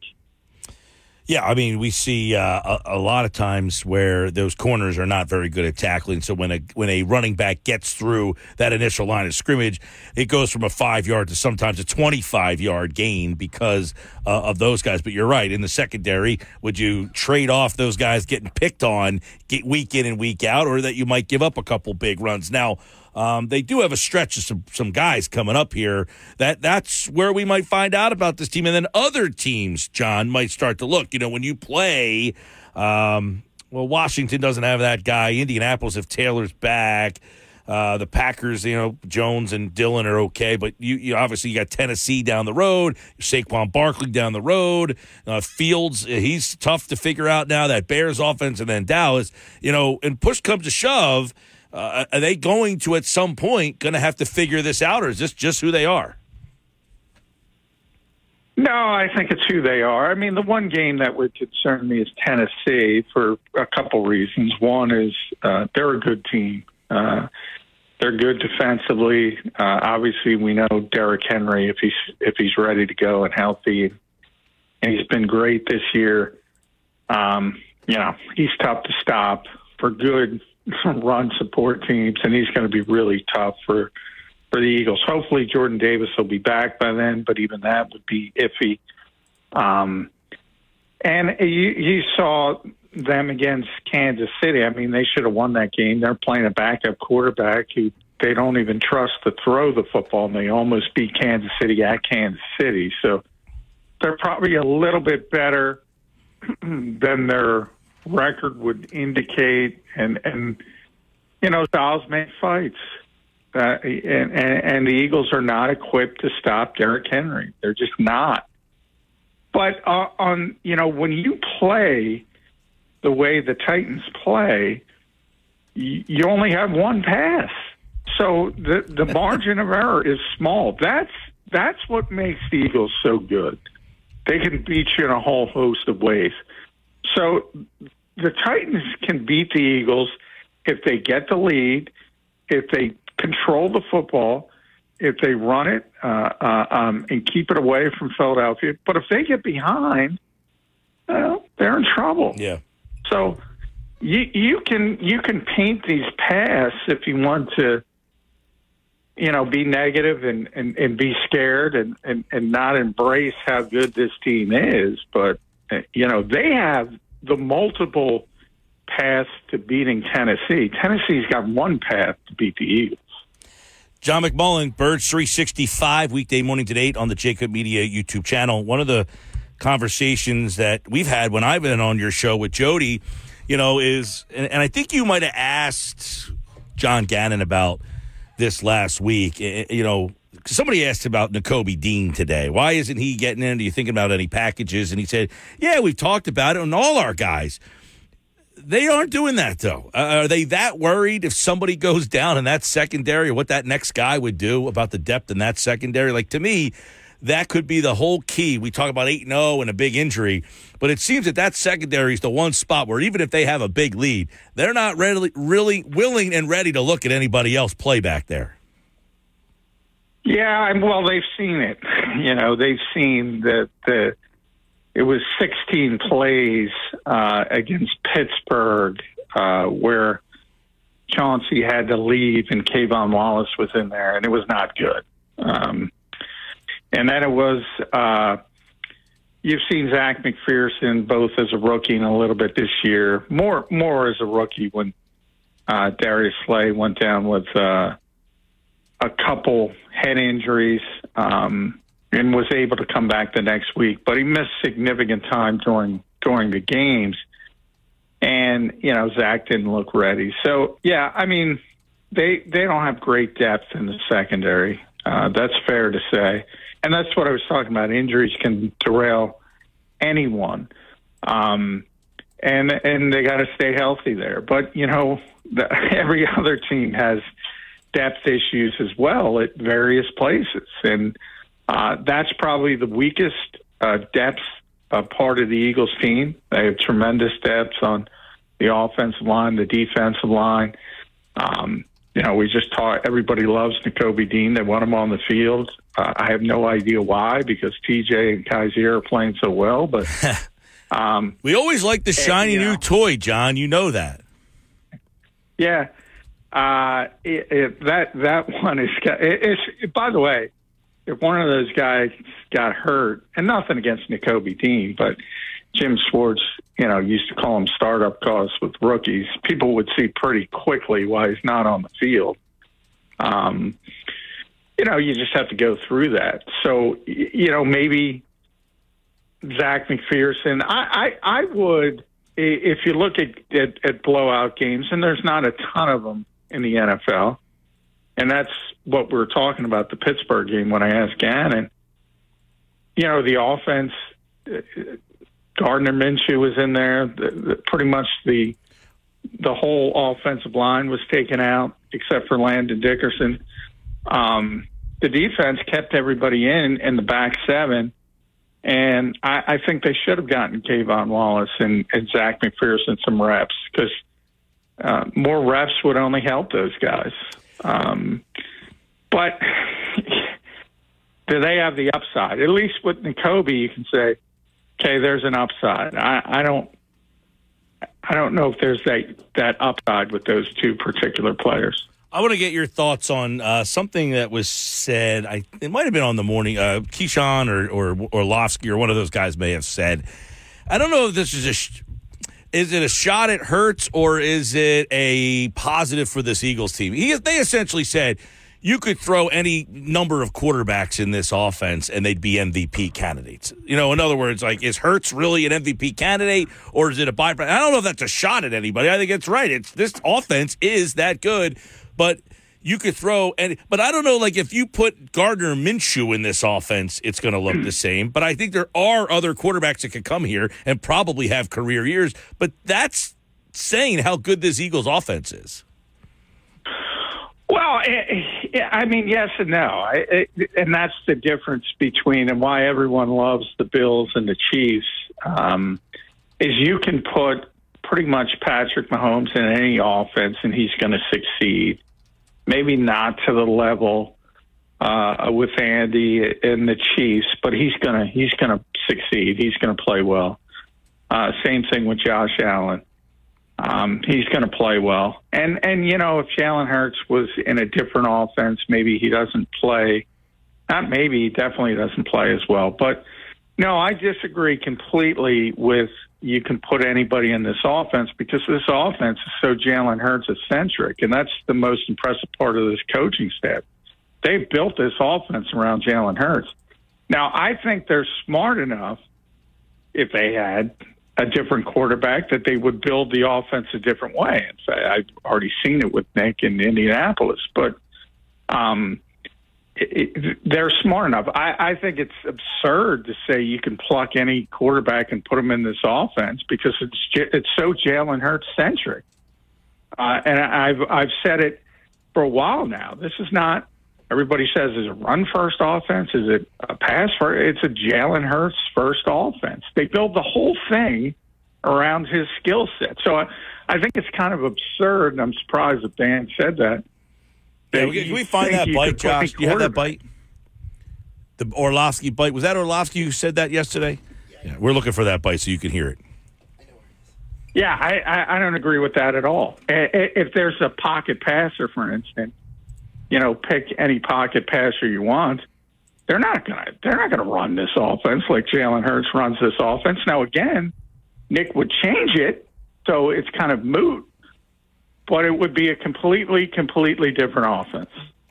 Right, like one of the reasons why there is A.J. Brown's really good, Goddard's really good, Smith really good. Yeah. But to me, I think that's what they're saying. Yes. I think what they're saying is that the playmakers are so good that, and maybe that's right, because I do believe that Nick would build the offense around the quarterback that he has. But not this particular offense. And to say anybody can play at an MVP level is, and that's where he is in the betting markets. Look, it's 8 games. Yeah. So he's got to finish. But bottom line is he's either not number 1 or number 2 in the betting markets everywhere. You can't just say any quarterback can play at an MVP level. It just doesn't work that way. Here's the bite for you so you can listen to the context yourself. I said this in the offseason. I think Philadelphia is the easiest place in the NFL to play quarterback. That is not taking a shot at Jalen. He's doing exactly what he should be doing if he's a good player. You've been saying basically the same thing. They built it perfectly for. But they built it perfectly for Josh Allen. They built it perfectly for Patrick Mahomes. That's what you have to do. If you took Justin and put him in Philadelphia, you feel like you're 7-0 or 8-0 with Philadelphia right now? Fields. Absolutely, I do. All right, that's the bite there. There you go. Oh, that's absurd. Who said they're 7-0 with Justin Fields? Keyshawn. That's Keyshawn Johnson for you. I don't know what to say to that. I mean, that essentially to me is just typecasting the quarterback and saying, well, because he can run and move, that's the style of quarterback. That to me is taking away what Hurts has done so well. And he's been accurate. He's made great decisions. He has caused pressure on all three levels of the defense with his decision making. I don't know that Justin Fields is doing that. I don't know if anybody. I mean, is Lamar Jackson doing that? Maybe. Is Josh Allen doing that? Probably. But to me, the offense is predicated on his strengths as what he does really well. Yeah, and the most impressive part for me with Jalen and his improvement, I'm the first to say I didn't think it was coming. It shocked me. Is the mental part of it. He gets the Eagles in and out of good plays versus bad plays. He's reading defenses correctly. He's reading quarters coverage correctly. He's getting, you go back to the first Washington game at the end of the half when Devontae Smith made the great catch in the end zone. That play wasn't even in the game plan because it was a hurry-up situation. The Eagles had to go, and he just called the play himself on the field. I mean, that's Peyton Manning stuff. That's that kind of level stuff. So to say a young quarterback because he's athletic and he can run, and by the way, Justin Fields is more athletic than Jalen Hurts, and he's a better runner than Jalen Hurts. Just to assume that he could do the same thing from a football IQ standpoint, yeah, that's incredibly off base, and it wouldn't even be near the same offense. Now, there are other guys, as I said. Patrick Mahomes is a superstar. He's going to be good anywhere, but the Eagles' offense isn't going to be the same. They're going to have a different offense. So, yeah, I don't agree with any of that. All right, John McMullen, weekday mornings, 8 a.m. on the Birds 365 Jacob Media YouTube channel. You can check that show out. Of course, we'll get you a little closer to the Commanders here in Philadelphia throughout the week here on the Sports Bash Live on 97.3 ESPN. All right, John, good conversation, bud. All right, thanks, Mike. There he goes. Johnny Mack here on the Sports Bash Live, 97.3 ESPN, the 97.3 ESPN free mobile app. We got two more qualifiers who are coming to 99 bottles, and they are Ethan in Dennisville, Bob and EHT. You guys are winners. Yes, you're getting a pair of tickets. Which pair of tickets? 99 bottles. November 23rd, Maynard's and Margate. Those two qualifiers will be there. Your chance to qualify this hour is coming up. We'll take two more qualifiers in the 3, 4, 5, and 6 o'clock hours tonight during game night. You get one more opportunity, two more here on this, actually three more here on the Sports Bash. So 99 bottles, 99 winners, 99 pairs of tickets. And yes, everybody wins a pair of tickets. What level of tickets are you getting? Well, you need to show up to find out. Bring a friend, pack the place, have a party. Wednesday, November 23rd, Maynard's in Margate. Yes, indeed, Sports Bash. All right, I see the text board. It is lit up right now. All right, I will do my best to hit on every text message between now and the end of the hour. That's going to be a tough chore, but I will do my best to try to get through as many as I can between now and football at 4. Keep them coming. 609-403-0973. I'm Mike Gill. This is the Sports Bash. Now on 97.3 ESPN. It's 3:30. Sports Bash live. 97.3 ESPN. There is no significance of it being 3:30 on a Tuesday, but Joel Embiid did say last night that now that the Phillies season is over, now we're going to play for real. Now the season starts for the Sixers. It's kind of an interesting comment. But he did play his best last night, and the Sixers probably played their best game. They beat a good Suns team last night. I'm not all that concerned about the Sixers yet, but if you watched the game last night, you were probably treated to the best Sixers game of the season. Yeah, to me, last night was not as much about the specific final score. It was about the fact that for the first time, at least my eyeballs saw this year, Mike, that Joel Embiid looked like Joel Embiid. Well, he hasn't played all that much this year. That's been but when one he has, major he's been problem. Pouty You're and right. miserable, and the body language has been the hot topic on Twitter. Yeah, no, he is. That was definitely his best game of the season last night. And I think 100%. that's encouraging. Well, there's two things that I bring up, and I don't want to get down a huge Sixers rabbit hole right now because I got a ton of text messages that I promised people I would get through between now and the. They're playing without Harden, and then you got to bring Harden back in and get him reincorporated, and we go through this BS every single year where how does this guy fit in? How do they play differently with him? And they play differently without Harden. I thought there were times last night in the game where not having Harden was evident. They had big problems scoring at certain points where, you need a guy to get a bucket, and they couldn't get it when Embiid was off the floor and, that kind of stuff. So it was encouraging to see Embiid, I thought, play as well as he did last night. Yeah, and I thought it was also encouraging to see that the guys are starting to look like they fit into the offense right now. Now, I don't know how much of that has to do with Harden not being out there and guys maybe rediscovering their roles. I did think that Paul Reed had an incredible second half last night defensively. I think Paul Reed really showed out last night, and maybe, hopefully, I pray to God that, maybe Doc Rivers notices that a little bit and says, that Paul Reed gave me a lot of good minutes against the Suns and really handled DeAndre Ayton. Maybe I need to give him more playing time moving forward. All right, let me get these text messages. 609-403-0973. Nick in Seaville. How many 3rd and 1s and 4th and 1s has Jalen Hurts converted this year because of his strength? That's not just O-line. That's a quarterback who can squat 600 pounds. Okay, yeah, that's a positive, yeah. Look, the Eagles have a weapon that not a lot of teams have. Hurts doing what he does. Josh Allen can do stuff like that. I think Mahomes is good at it. But it's definitely another wrinkle to their offense that not a lot of teams even call. Yeah, and I think that with the problem with the Orlovsky comment in its form and in its context is the fact that we're not saying that Jalen Hurts, or I don't even think Orlovsky is saying that Jalen Hurts isn't deserving of the attention and the praise that he's gotten.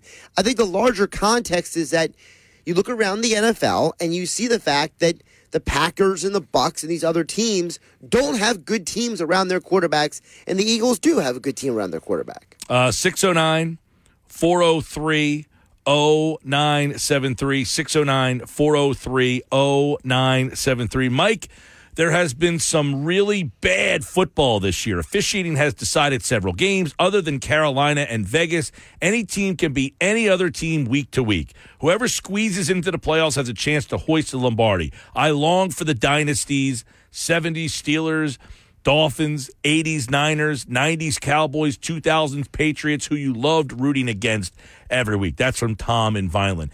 Yeah, there's something to be said. Is the league better that we go through a 16-game or 17-game regular season without really being impressed from week to week? Or do you like it where there's this team where everybody's chasing them? I like the chase. I like having the dynasties and the chase. I think this NFL right now, why I love watching it and I love covering it and I love the week to week and I'm invested in the NFL. I think the league stinks, to be honest with you. I think the league is very unimpressive. I just think that we have a lot of just mediocre teams. That you're right, anyone can beat anybody. I think if right now 7 teams got into the playoffs, probably 5 of those 7 could win. And that's good for the fans, but I think the product is, and look, the ratings are going to say otherwise. We're all watching, but realistically, and this has some to do with the concussions and the rules and all of that has made this product not nearly as good as the product used to be. And I understand where you're coming from. For me, I'm watching a game like last night, and, it's a pendulum swing to which side of the position. If you want to take, as you're saying, hey, the product is not as good as it should be or could be or used to be, then you look at last night's game and you say, well, look at the Saints, look at the Ravens.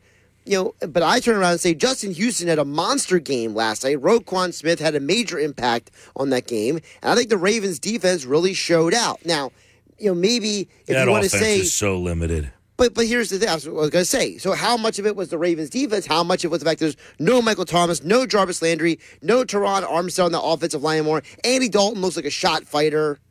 Like, which is it? Is it the defense or is it the offense? I think it's the Saints offense being highly limited. But that's part of the problem. You can't get a read on any of these teams because everybody has a flaw. Everybody. The one thing with the Eagles is I have a harder time finding their flaw.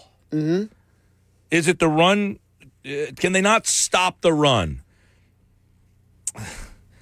Yeah, sure. I think they have problems against the run, but Jordan Davis isn't playing, and I think when he's out there, that changes the dynamic.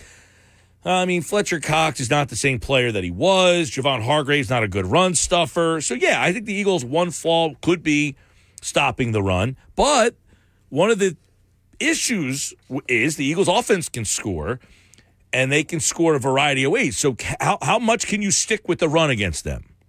I think that's a factor. That's something. Phil, Mike, it's obviously not easy to get up for every game regardless of opponent. Houston was difficult potential trap game. They found a way. 8-0 and beating the 7-1 Vikings and 6-2 Dallas is very impressive. How can anyone be skeptical with an undefeated team that will likely be favorites in every game? Guess they have to run the table, go 20-0, and shut these fools up. Yeah, I mean, that's the thing, Phil, is you're 8-0, you beat a 7-1 Vikings team. The problem is, well, a lot of people don't like the Vikings. Correct. You beat Dallas, who's 6-2, and most times you would look at a 6-2 and 7-1 team and say, oh, they're both good. Well, Dallas had Cooper Rush playing, so that adds to the, that puts a little wrench in the wheel of that conversation, which is understandable, but at the same time, Buffalo was favored by 13 points and lost the game. So you can lose at any time in any situation. Minnesota being a 7-1 team, that's a spot where if the Eagles aren't any good, you probably lose that game. Just because, I mean, you're at the time you were what? Well, you were 1-0. You're playing against the Vikings, and maybe if the Eagles aren't any good, a Vikings team that, look, I think the Vikings are solid. I don't think they're spectacular. We have this vision in our head that Cousins stinks, but to me, it's not Cousins as much as they have an offensive line now. That changes the dynamic for me. How much do you also think that, Kevin O'Connell being the head coach big time has changed not just how the team is playing, but maybe how you, Mike, for example, look at them? Like, do you look at them and say, I look at them a little differently because McConnell was their head coach instead of Mike Zimmer? I think O'Connell has changed the energy in that building. It was monotonous. I think Zimmer was not a leader of men. I think he was very boring, not a guy you really rallied around. This team's rallying behind a young coach. And again, they have a lot of great weapons. How many people listening would like Justin Jefferson and Dalvin Cook on your team? TJ Hawkinson now on your team. Adam Thielen on your team. Their problem was they had those guys and still stunk. Kirk Cousins put up huge numbers, but we never believe in him. Well, now they have this good offensive line. It's not a great offensive line. It's definitely an upgrade, though. Way better. And that has changed the dynamic of what they can and cannot do. So I think Minnesota's better than they've been in the past. I had them win in the North before the season started. So I like them better than Green Bay before the season started. Mm-hmm. So I'm not all that surprised here with Minnesota. Mike in Galloway chimes in. Says, Mike, I'm getting tired of hearing how the Eagles haven't played anybody. Yeah, we beat the Cowboys when they didn't have Dak, but nobody was complaining when Cooper Rush was winning. We gave Minnesota their only loss. Now, if Josh Allen doesn't play and Minnesota goes into Buffalo and wins, that will be another excuse. Nobody expected everyone on our schedule to just fall apart like they did. It's not the team's fault. Everybody started to suck. Well, Minnesota, I thought, was at full strength. They basically came here and got their butts kicked. It wasn't like the game was even like a fair fight. The Eagles just demolished that team. 7-1, if you don't like that team, they're still 7-1. Who's Minnesota beating this year? check out Minnesota's schedule real fast. I mean, I know they just went on the road and beat Washington, and people aren't going to be all that impressed with that, but, it's a road win in the NFL. And I'm not like saying, they beat Washington. But Washington, I think, had won a couple games. So they beat the Packers handily. They lost to the Eagles. They beat Detroit. They beat the Saints. They beat the Bears. They beat the Dolphins. They beat the Cardinals. They beat the Commanders. They don't really have a great win, Minnesota. But that Dolphin game, did Tua play? I don't think so. Let me double check. I thought that was this Skylar Thompson game. I'm going to double check that. Yeah, Bridgewater played that game. Bridgewater played? Okay. Yeah. And Bridgewater's he's not a dog, but... Yeah, he's not stiff. He's not Tua. They don't have a great win. They legitimately, I could say the Vikings do not have a big win. They do not have a solid win on that schedule. I mean, I guess the Dolphins are the best win on the schedule. And that's a Dolphins with Teddy Bridgewater. That's right. Definitely... I can understand that then. That's fair. I have no problem with that. Like, you would say, look, Minnesota's 7-1, but they haven't beaten anybody.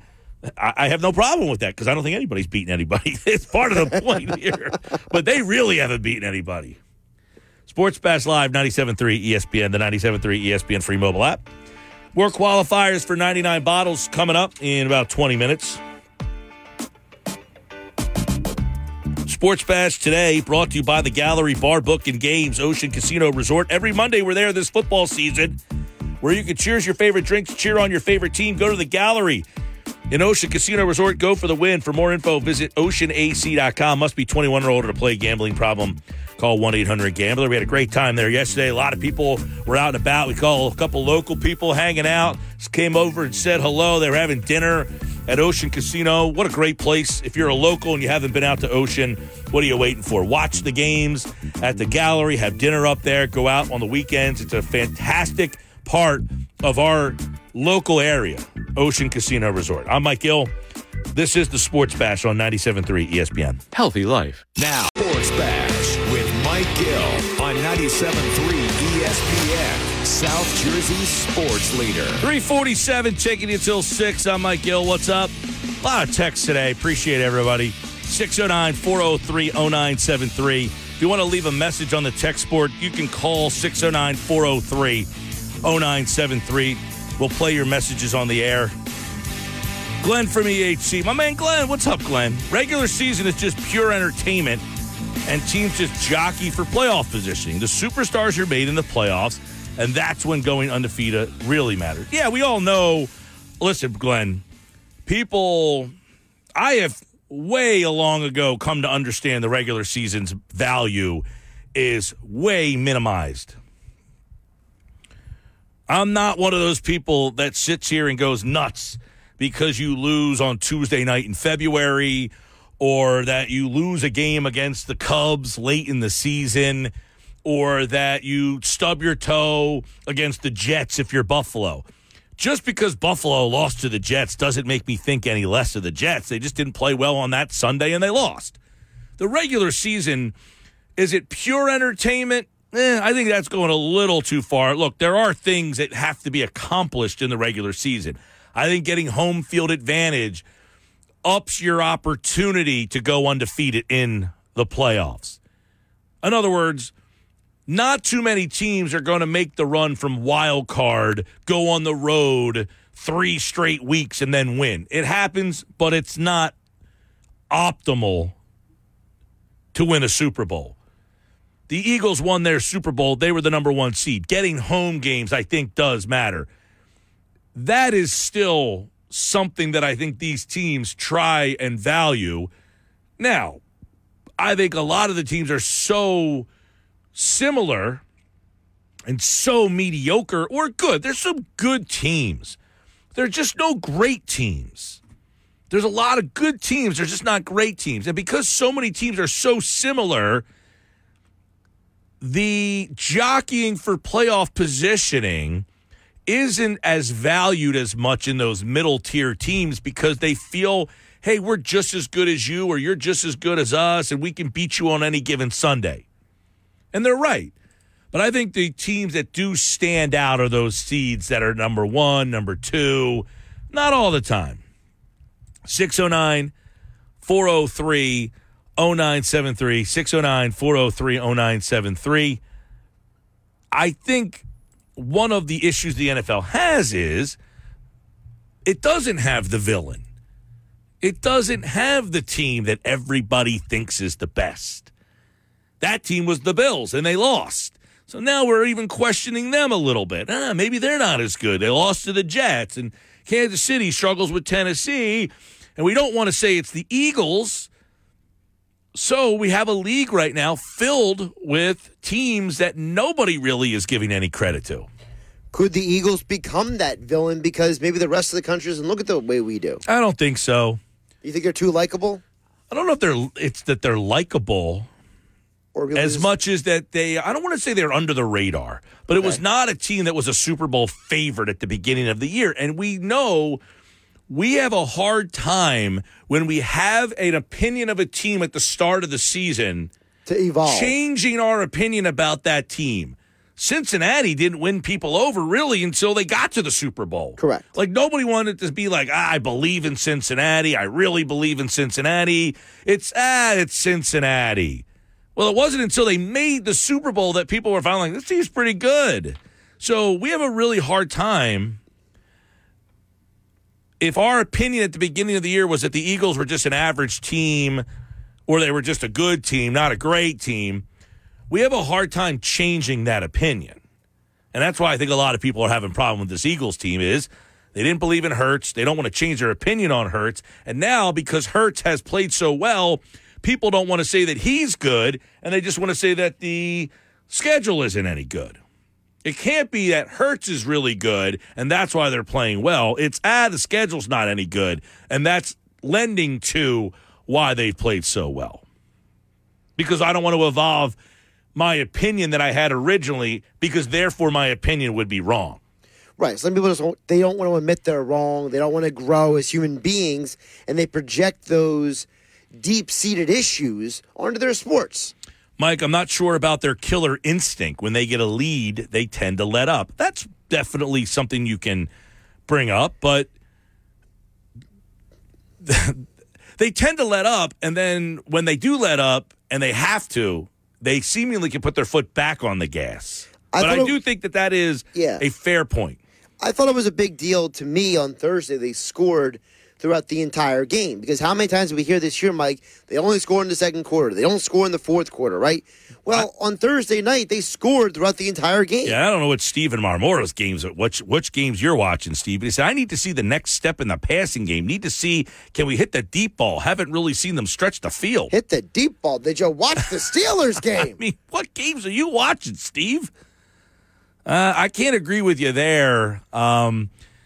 They have thrown the ball down the field. They have shown that they can go down the field in a variety of ways. Does Steve watch football?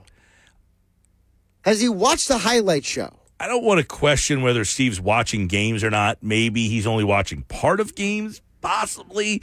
A.J. Brown had a 43-yard touchdown pass in that game. He had 3 touchdown passes in the Steelers game, and 2 of them were just absolute bombs. Yeah, every one was over 20 yards, I'm pretty sure. Sorry, Steve, I hate to inform you. I don't know. What does he say is a shot? Like, is it 20 yards or more, 30 yards or more, 40 yards or more? What yardage are you hoping for? Did you want to see, a 60-yard bomb? I mean, A.J. Brown in week 1 caught a 54-yard pass. I mean, if you want to say that right now the Chiefs are having a problem with a deep passing yard game without Tyreek Hill, I understand if that was the comment. Yeah, I can't get on board with you there, bud. Watkins had a 53-yard touchdown in the game against Minnesota. Yeah. And that was a seam right down the middle, and it was every bit of 50 yards in the air. I mean, he hit him in stride at about the 5-yard line, so maybe he threw it 45 yards in the air. Steve, I can't get behind you on that one, bud. Can they hit the deep ball? I've already seen them hit the deep ball many times, and I think the one thing I could say is, you said I need to see, can we hit the deep ball? Haven't really seen them stretch the field. I think they could do more of it, but they've certainly showed they can hit the deep ball. What I've shown is I'm willing to give away tickets, and I got 99 tickets for 99 bottles, so I need 2 more listeners out there that want to win tickets for this year's 99 bottles. Caller 6 and caller 7 right now. 609-573-3776, 609-573-3776. Caller 6 and 7, you are entered into this year's 99 bottles party. 99 bottles, 99 tickets, 99 winners. Caller 6 and 7 right now. 609-573-3776. We'll see you at Maynard's at Margate. 97.3 ESPN presents The Sports Bash with Mike Gill. It's time for Football at 4 with Adam Kaplan. I have real confidence that our football operations can once again create a dominant football team. Powered by the Inside the Birds podcast. Now, live from inside the Matt Black Kia Studios, it's Football at 4. Football at 4 is powered by the Inside the Birds podcast. And, of course, right here on the Sports Bash, it is brought to you today by the Gallery Bar, Book, and Games at Ocean Casino Resort, where you can get your game on every Monday with the Sports Bash. Cheers your favorite drinks while cheering on your favorite team. Go to Ocean Casino Resort. Go for the win. For more information, visit oceanac.com. Must be 21 or older to play. Gambling problem, call 1-800-GAMBLER. Eagles halfway through the season, 8-0, Adam Kaplan, and your power rankings are up. And, man, everybody is talking about the Eagles 8-0, the Bills lost, the Chiefs kind of scuffed their way through. The big thing we keep hearing, man, we've got a ton of engagement and text messages today. You got this group of people who say the Eagles haven't played anybody, the 8-0 is frivolous. Where do you have the Eagles inside the Birds power rankings after 8 weeks of football? Or actually 9, because the Eagles have had their bye. All right, so, Mike, I moved them to number 2, from number 2 to number 1. I moved them back to number 1. Still the NFL's undefeated team, the lone one. You mentioned the Chiefs. What an unbelievable game they had Sunday night. That was one of the best games of the season. It was terrific. I just wish the Titans could throw the ball better. They run it. They're still running it like no one's business. Best running team in the NFL right now. They've got an excellent front. They're not great in the secondary. How about Mahomes throwing it 68 times? But they found a way to win. Then the Bills, who I had number 1, I'm worried about Josh Allen's. I'm worried about his right elbow, which he hurt in the game, and their terrible loss to the Jets. They had a sizable lead and blew it. Plus, they're injured at safety. So those would be my top 3 right now: Eagles, Chiefs, Bills. What do you say, Adam, to those about the Eagles' schedule? Do you have a problem? I mean, they haven't played anybody. I can't be impressed by their wins. Are you someone who says, yeah, they really haven't had that signature win yet? Or, are you like me? I say the whole league hasn't had a signature. There's nobody to beat. Exactly. Yeah, you and I talked about their schedule last week. You have to really watch all 32 teams. When people say, well, this team hasn't played this team or that they haven't played a good schedule, because the league is so down in terms of competitiveness. I know the games are closer, but it's a lot of bad teams. As Tom Brady said, there's a lot of bad football. It's not just me or you saying it. Tom Brady said it weeks ago, and his team's also, by the way, not very good. So if you just look at it, they're beating the teams that are on their schedule. They're undefeated. Not only are they undefeated, they're under this staff, I think they're 13-4 on the road. That's another incredible stat for a young coaching staff. That's very impressive. They're very well coached. It's kind of one of the things, Mike. I'm not sure you can only play the teams on your schedule, and that's the way it is. That's the way it is. You only play the teams on your schedule, but people will judge your schedule. Yeah, no, I get that. They're 10-3 on the road with the staff. And by the way, in 2017, their Super Bowl season, this goes to show you, if you want to go far, you got to win on the road. They were 6-2. Of course, they were on a 16-game schedule, 8 road games. And this staff is 4-0 on the road and 10-3 overall on the road. So where do I think they'll be tested before we take a look at some other things here? Tennessee, because of the run game, obviously, when they play here after the Packer game. And then it's the 2 Giant games. The Giants, they run the ball extremely well with Barkley. We know Barkley's had some good games against the Eagles. By the way, the Giants have a phenomenal defense. They're playing a little bit better than most people thought on defense, so that'll be a challenge for them. And when you just look at the Eagles' schedule, they're the typical, I hate to say cream puffs, games that they clearly should win. And the other thing is, we were talking about this on Inside the Birds, they're going to be a favorite in every game. The other tough game, and this one will be a lot harder than the first one, because Dak Prescott will start that game unless he gets hurt again. Whereas Cooper Rush started, he was terrible in Week 6 when the Eagles smoked him. That game in Week 16, Christmas Eve, at Dallas, Mike, that's probably, to me, if everybody's healthy on both sides of the football for Dallas, that should be the hardest test of the season. All right, well, let me ask you, because I have your power rankings in front of me. You have the top three, Philadelphia, Kansas City, Buffalo. I think most people have them in some top three order. 4 and 5, Philadelphia has played Dallas and Minnesota. You have them 4 and 5 in your power rankings. Yeah, and I didn't move them from last week. So Dallas was off their bye. And then Minnesota, they had a good comeback win. They're the team out of the top 10 that keep winning close games. They keep finding a way to win. Yeah, I have them at 5. They're now 7-1. They haven't lost since they played the Eagles. Then Baltimore, who, I'll tell you what, they've turned their season around after a slow start. That was a great win they had over the Saints. Very dominant. They're finding ways to win with a lot of guys hurt. Seattle, the two strongest surprises this season. I'm not as surprised as other people are with the Vikings. I thought they'd be over 500 because I knew they had a good schedule and a good team, good roster. I get it's a new coaching staff, but Seattle being 6 and 3. I mean, I'll admit I made 6 over and under bets before the season started. I'm going to get that one wrong. I had under 6. Well, but you have them ahead of Miami, the Jets right now. Yep. So you think this Seahawks team not only is good, but they are here for the long haul. Well, here's the thing, folks. You could say what you want about Geno Smith. Not only is he in the running for most improved player in the National Football League on offense, he's probably going to be in the running if he keeps this up for the MVP, believe it or not. Geno Smith, yes, that Geno Smith, who, by the way, was the Eagles' choice to be quarterback in 2012 under Chip Kelly, heading into their visit at West Virginia. After the visit, they decided they weren't going to draft him. Yeah, and remember, there was a time where people thought Geno Smith might have been the number 1 overall pick. He ended up sliding all the way to the second round, so it wasn't like this guy was a total bum. In fact, I said the other day, I saw almost every throw he made at West Virginia. His strong suit there was he was so accurate. I mean, he just made every accurate throw.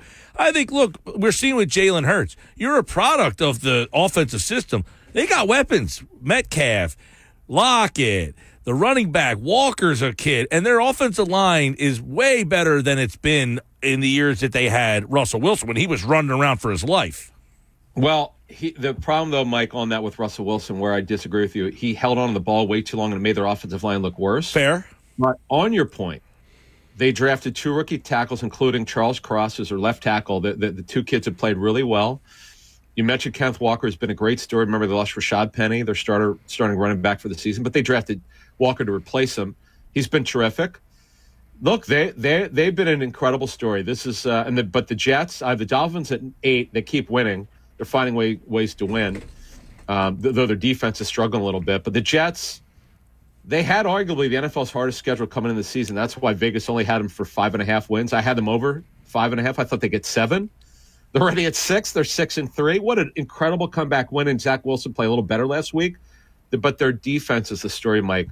One of the best defenses in the National Football League. And their secondary, Sauce Gardner, clearly the defensive rookie of the year. He's been awesome. And another one for Seattle, Tariq Woolen, who's a rookie out of Clemson, I think. Yep.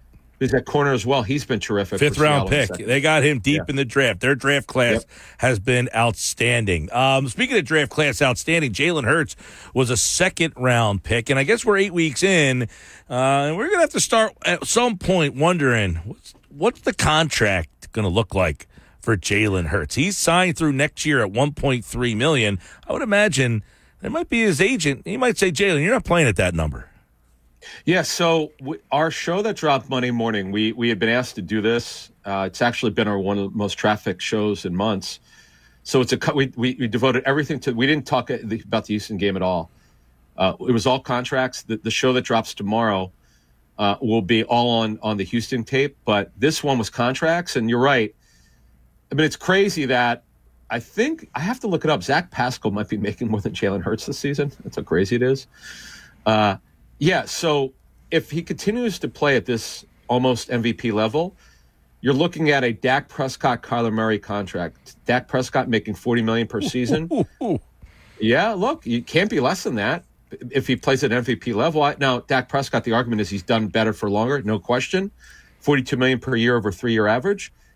And then Kyler Murray. Now, Kyler Murray's contract's kind of complicated. $46 million per season, over $49 million for 3 years, but It's got a very good team structure. That's also a 5-year deal. Dak signed a 4-year structure.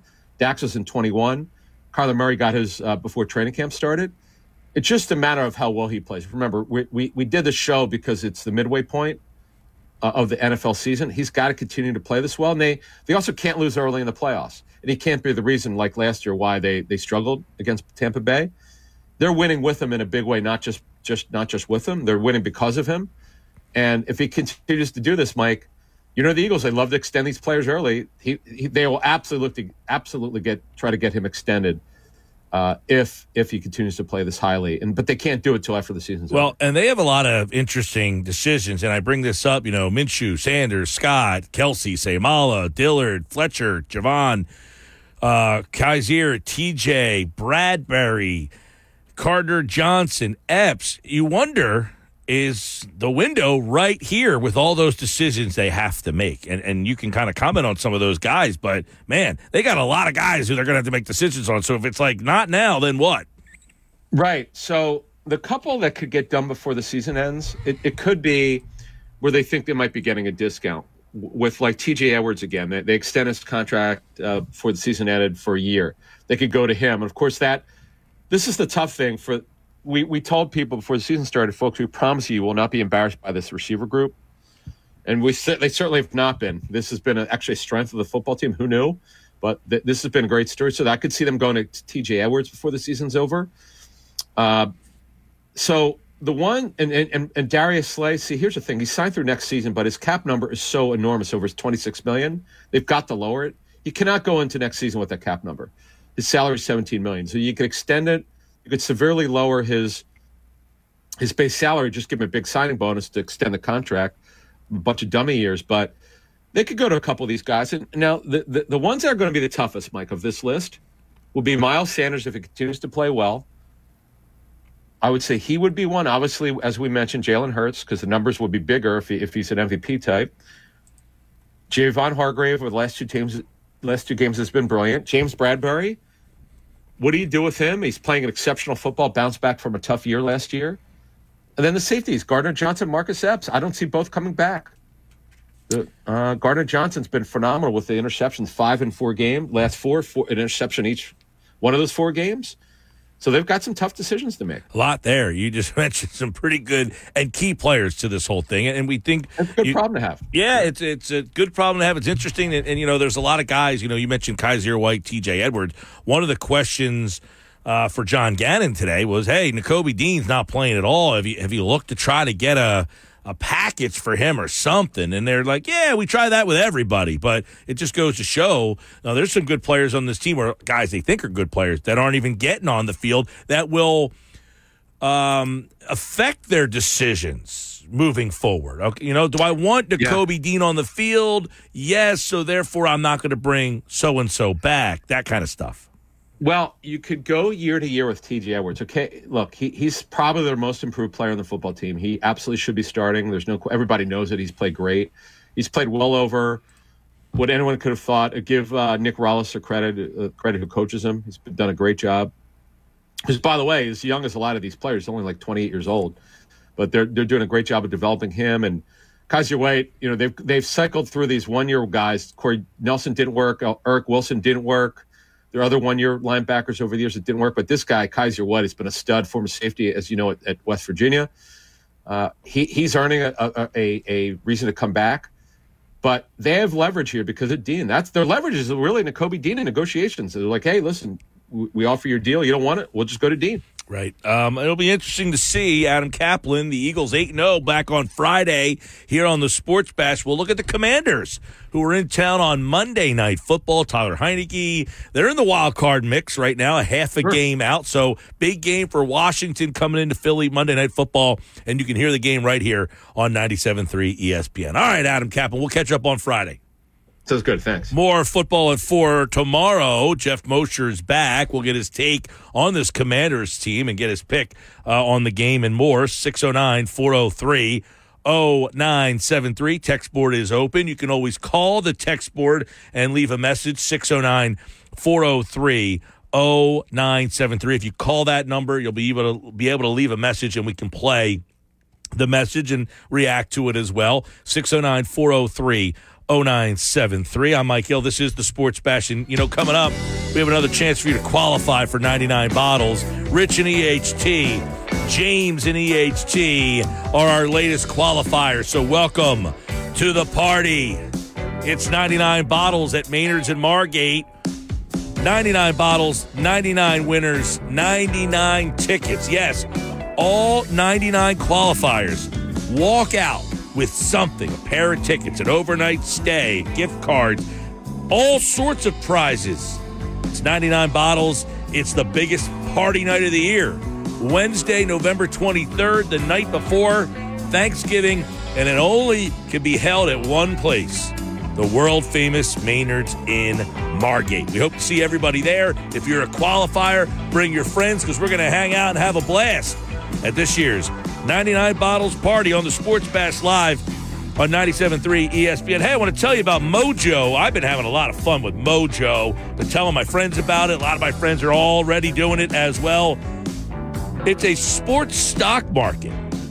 It's like buying a stock, like in a company, but for athletes. Mojo, founded by athletes like Alex Rodriguez, it's a sports stock market where you can invest in any player on any team, college and pro, by the way. So if you like fantasy sports, you're like one of those guys that, hey, I know young players. I know who's going to be good. Buy them early, watch them perform, and then sell high and make money.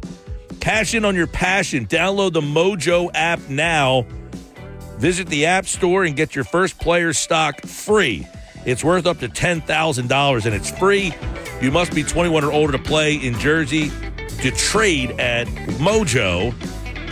Have a gambling problem? Call 1-800-GAMBLER. That's Mojo, M-O-J-O, Mojo. More Sports Bash coming up here on 97.3 ESPN. Now, back to the Sports Bash on 97.3 ESPN. 425, Tuesday, Sports Bash. Flyers tonight on 97.3 ESPN. Carter Hart's been really good. Nobody else has been really good. They can't score. That team's tough to watch offensively, but Hart has been really good. Remember like 2 years ago, or maybe, I guess it was 2 years ago, when they were like the number one seed? And in the bubble. I routinely would say, watching Carter Hart's worth your time. He's back to that player right now. He has been really good. And he's better. He's better than he was 2 years ago, He is really good. And if you were like, wow, the Flyers are actually good. No, they're not good. He's Hart's good. They can't score a lick. But record-wise, they're 6-3-2. Not bad. I mean, better than we all probably thought. But they're back playing the Blues. The Blues are struggling, so this is a game that they could possibly pick up. I know we were talking about earlier in the year, before the season started, like, is this a tank situation? Or, like, you're not too sad if they lose? And then the Flyers go out and start winning games. The Utah Jazz, too, is another team that, like, people thought were trying to get rid of people. They're like 8-3. I think they're the second seed right now in the West. Yeah, the season ended right now. They have the number 2 seed. Funny how that kind of stuff happens. Yeah, the Lakers will be out of the postseason. Absolutely. Somebody texted in earlier, the guy who texted in about the local teams and yada, yada. And I said, look, the Giant thing, fine. They're in New Jersey if you want to say. I mean, they're 2.5 hours away from here. So if you want to make that argument, whatever. But Dallas has no argument. There's no reason why anybody here should be a Dallas fan unless you're like 45 years old. If you're in your 60s, fine, I get it. They were the only team on TV. Anybody from like 40 on or younger, they have no business. I said, that's part of the problem in our society. Dallas is still a brand, and they haven't been relevant in 30 years. Like, all right, the Dallas thing, if anybody had the ability to think for yourselves, they haven't been relevant in 30 years. The Lakers are another one. The Lakers are becoming a team that should not have a national brand behind them right now. They stink. stink. They're not worth our time. But at least the Lakers have won more championships in the last 20 years than Dallas has ever won. I didn't say in the last 20 years. I said in the last couple of years. So, in other words, if you're someone who's like 15 years old, there's no reason why you should be like, hey, you know what? The Lakers are good. I'm going to become a fan of them. You're becoming a fan of their brand, not... Sure. You know what I'm saying? No, I hear what you're saying. There's no reason why anybody would be a Dallas fan. They haven't won anything. Yeah, people are weird, right? Literally, it's like you're going back to when I was in high school now. 98 did they win? Who? What's the last time Dallas won? 96? 95, I thought it was. 95? You're going back to when I was they won when I was in college one year. Maybe when I was a freshman. So literally, I was in West Virginia the last time. I lived in West Virginia the last time Dallas won the Super Bowl. So anybody who has decided, hey, you know what? I'm going to be a Dallas fan. Since that time, I need an explanation. The 1995 NFL season, yep. Yeah, so last time Neil O'Donnell, they beat the Steelers. I remember watching the game. I'm in West Virginia, and a lot of people in West Virginia are Steelers fans. Well, I was trying to fact check myself here, you know? Yeah. I said 95. Wanted to make sure I got it right. Yeah, I didn't know. I said 98. I'm talking about the Yankees in 98. That's the other team. Dallas, Yankees. Yankees won a World Series in 2009. Yes, but I'm talking about it. I'm thinking of 98 is when, because usually the Dallas and Yankee fans are the same people. Right, they usually hang out together. Everybody that I know that likes Dallas also likes the Yankees. And they happen to be Laker fans and Duke fans too, right? Most of them. Notre Dame football. Yeah, there's football there too. But Duke I'm just saying, Dallas hasn't been relevant in 30 years. Yeah, they're the most unrelevant of all those teams. It shows the two things. It shows the power of branding, but how dumb people can be branded by something. Dumb, gullible, same difference, right? Yeah, I mean, the fact that they haven't won in 30 years and people are like still like jumping on a team that hasn't been relevant in 30 years, it shows you that branding works. So maybe you want to advertise with the Sports Bash. Well, I got some audio cuts that are not about the Cowboys. Is that okay? Thankfully. So I want to start with this. So last night, Rob Motti was on Game Night with me. He joins the show every Monday. And I was asking him about Frank Reich moving forward. Well, I want you to hear, Mike. I want your reaction because, you know, the idea is that, you know, Frank Reich's going to have a lot of suitors this offseason, right? Well, this is what Rob Motti had to say about some of the teams that might have guys in the hot seat, and you may be surprised about who Rob Motti thinks might have a job opening this offseason. But he'll be on team's short list, too. We already got 2 openings now. There's certainly going to be a lot more. There's a lot of coaches out there that you look at and you go, potentially they're going to be on the hot seat. Cliff Kingsbury, for sure, in Arizona. Depending on how things play out in Tampa Bay, Todd Bowles could be a one and done on the hot seat. Look at Green Bay and what's happened with Matt LaFleur. Despite the 13 wins that he's had his first 3 seasons or whatever that is, they're now 3-6, 5 straight losses, headed towards not making the playoffs, and then and then add in the playoff failures, getting the number 1 seed 2 years in a row and doing nothing with it. He could be on the hot seat. So there, and Las Vegas with Josh McDaniels, there's a ton. You look around the league, and I think Frank Reich slots in nicely somewhere. Well, I mean, he's right about I think there's going to be a lot of teams. I don't know that LaFleur gets canned because they had 1 bad year. Bowles, interesting. He's in Tampa. He would probably have a little bit better beat on that. I think guys, Kingsbury, I think certainly, if they don't make the playoffs, I would imagine he's out. Right. McVay, that's going to be up to him. There's been some reports that once this core Donald, Stafford, Kupp is done, that he's going to leave with them. Yeah, and the theory is that, you know, McVay had said on that podcast with Peter Schrager that, you know, he wants to coach football for as long as he loves it and as long as he loves coaching. So I don't know what that timetable means, but it's something to keep an eye on. San Francisco, no. Seattle, no, unless Carroll decides he wants to leave. I mean, Rob brought up also the Raiders. Well, I'm getting there. Carolina, definitely going to hire a new coach. The Saints, how about that? Dennis Allen, they just brought him in, but if that thing continues to be a disaster. Atlanta, no. Tampa, possible, I guess he's saying. Detroit's interesting. I mean, how many more years do you think, you can just keep having a coach who's not getting results on the field, but you're grinding these players so much? Yeah, and there's a question about, not just Dan Campbell, but what about the rest of his coaching staff? Is Dan Campbell willing to change the coaching staff if necessary, or do you have to get rid of him and the whole lot? Yeah. Chicago just hired a coach. I can't imagine they fire him. Green Bay, I disagree. I don't think he would be in trouble. Minnesota, no. Washington, doubtful. Unless they didn't win another game the rest of the year and they just was a complete dumpster. Anything's possible, right?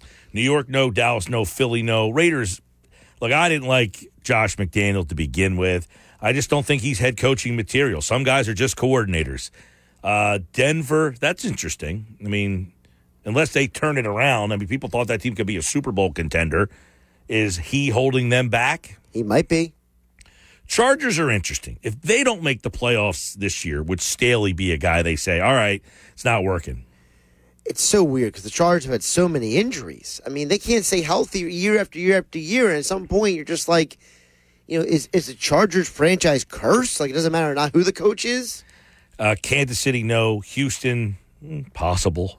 You never know. I mean that would be 2 years in a row firing your coach after 1 year. Well, also don't forget, they fired Jack Easterby up there down there in Houston. He was supposed to be like, the guy lording over the organization, and now he's out of the organization. Now Nick Caserio has a larger role. Does that change things? In Jacksonville, no. Indy, obviously, yes. Tennessee, no.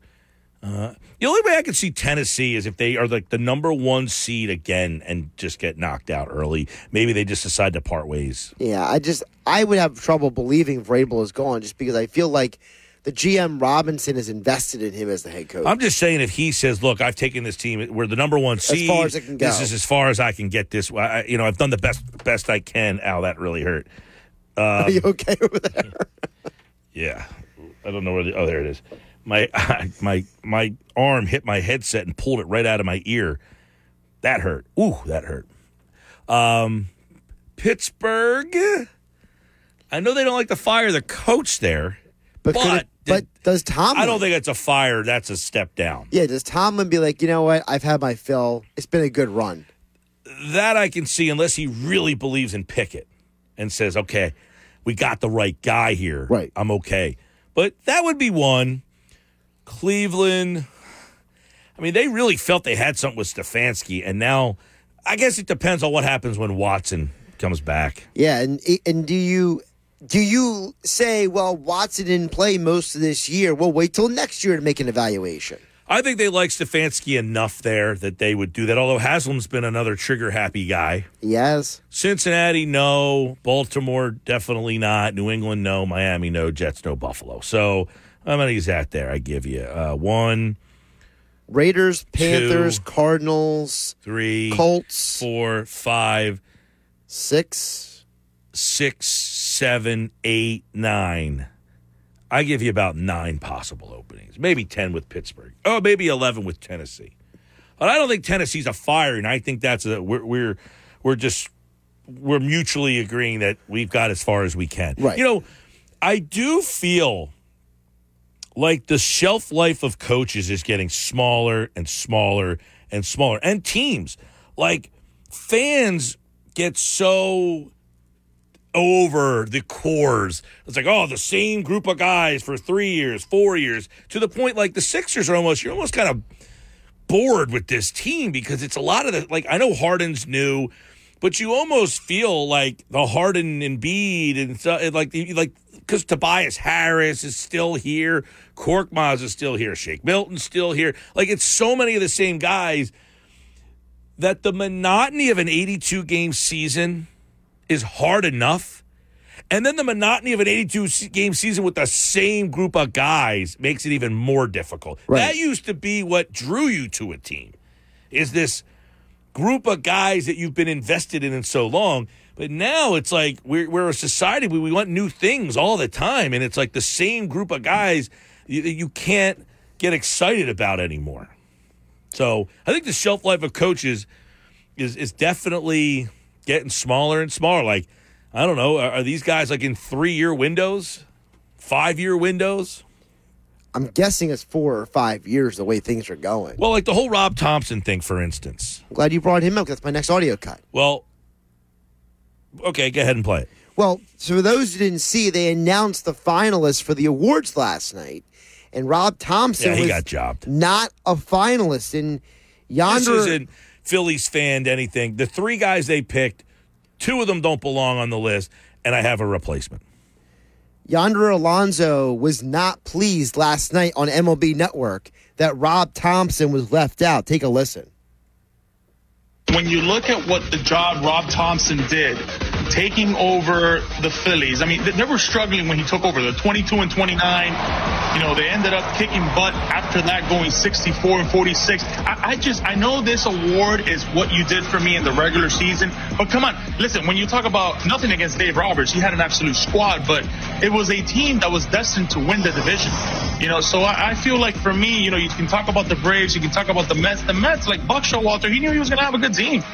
But when I talk about a guy like Rob Thompson doing what he did, taking a team that was basically, I guarantee you, everybody had them just, that's it. The season's over. Good luck, Rob Thompson, picking up that squad. And to see what he did was just unbelievable. I really would love to have seen him be nominated.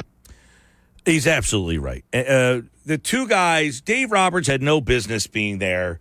They were in the National League Championship Series last year. They've been in the playoffs for how many straight years? 10?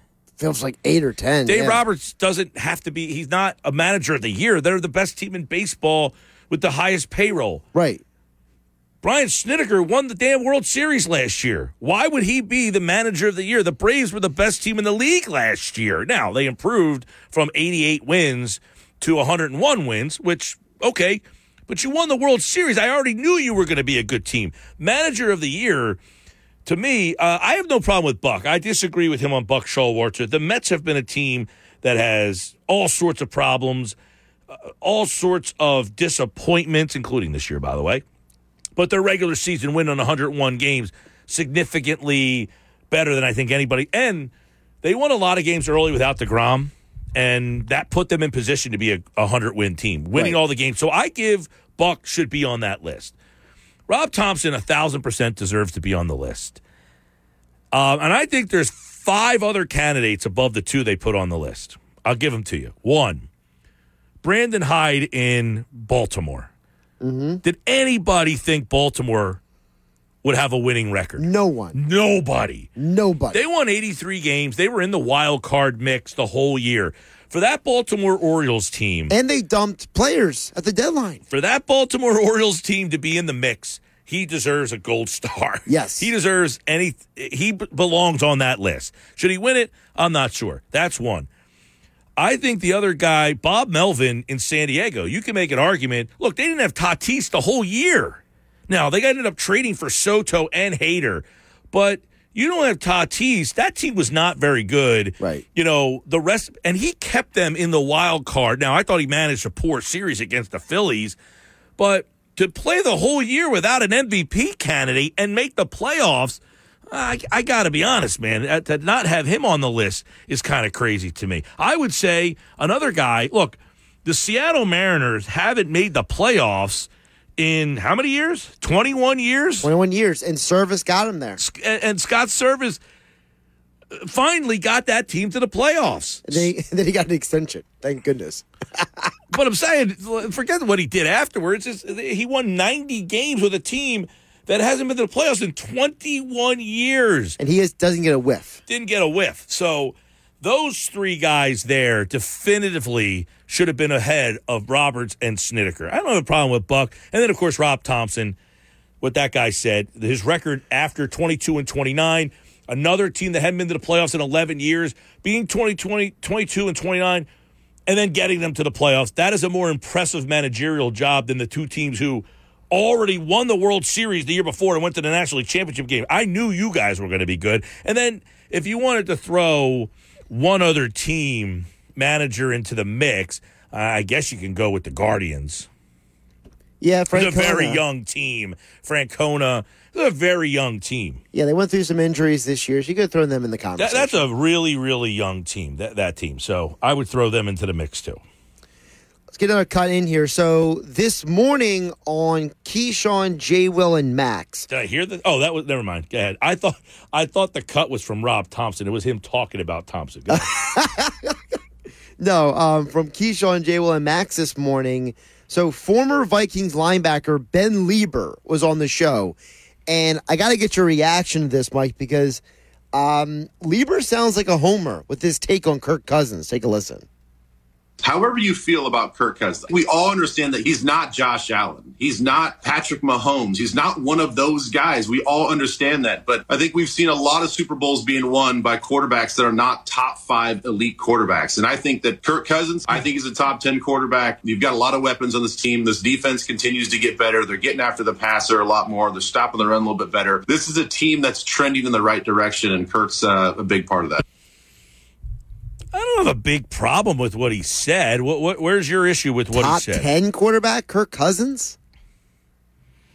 Mahomes, Burrow, Allen. Brady still? Brady, I mean, Rodgers, but Rodgers having a horrible year. Yeah. That's 5. Stafford, do you put him in there? See, I think Stafford and Cousins are kind of the same guy. Like, Stafford won the Super Bowl, and he had a great run. But I think you're seeing who Stafford is. He makes mistakes. He makes bad decisions. Hurts or Cousins? I like Hurts because he can move. Cousins is a more one-dimensional passer, but the guy puts up major numbers. I mean, it just I think he's got 15 touchdowns and 3 interceptions this year. He's having a great year. Yeah. I mean, I don't have a problem with right now saying he's having a better year than Rodgers. Is he better than Rodgers? No. But I think his point is, like, Nick Foles isn't some all-time great. If you have a good team around, if you just have a good quarterback, if that quarterback's not going to hurt you, 15 touchdowns, 3 interceptions. Now, the problem is Kirk Cousins in big moments has hurt you.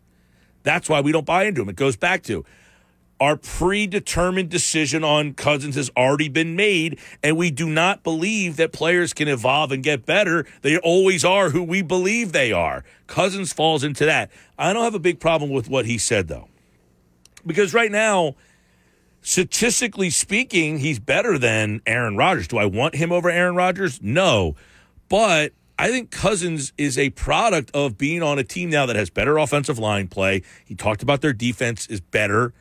It's a better team. It's a better offense. Right. The Zimmer offense, not very creative, not great. O'Connell's offense, a little bit more diverse, gets the ball into playmakers' hands. He's got more playmakers. There you go.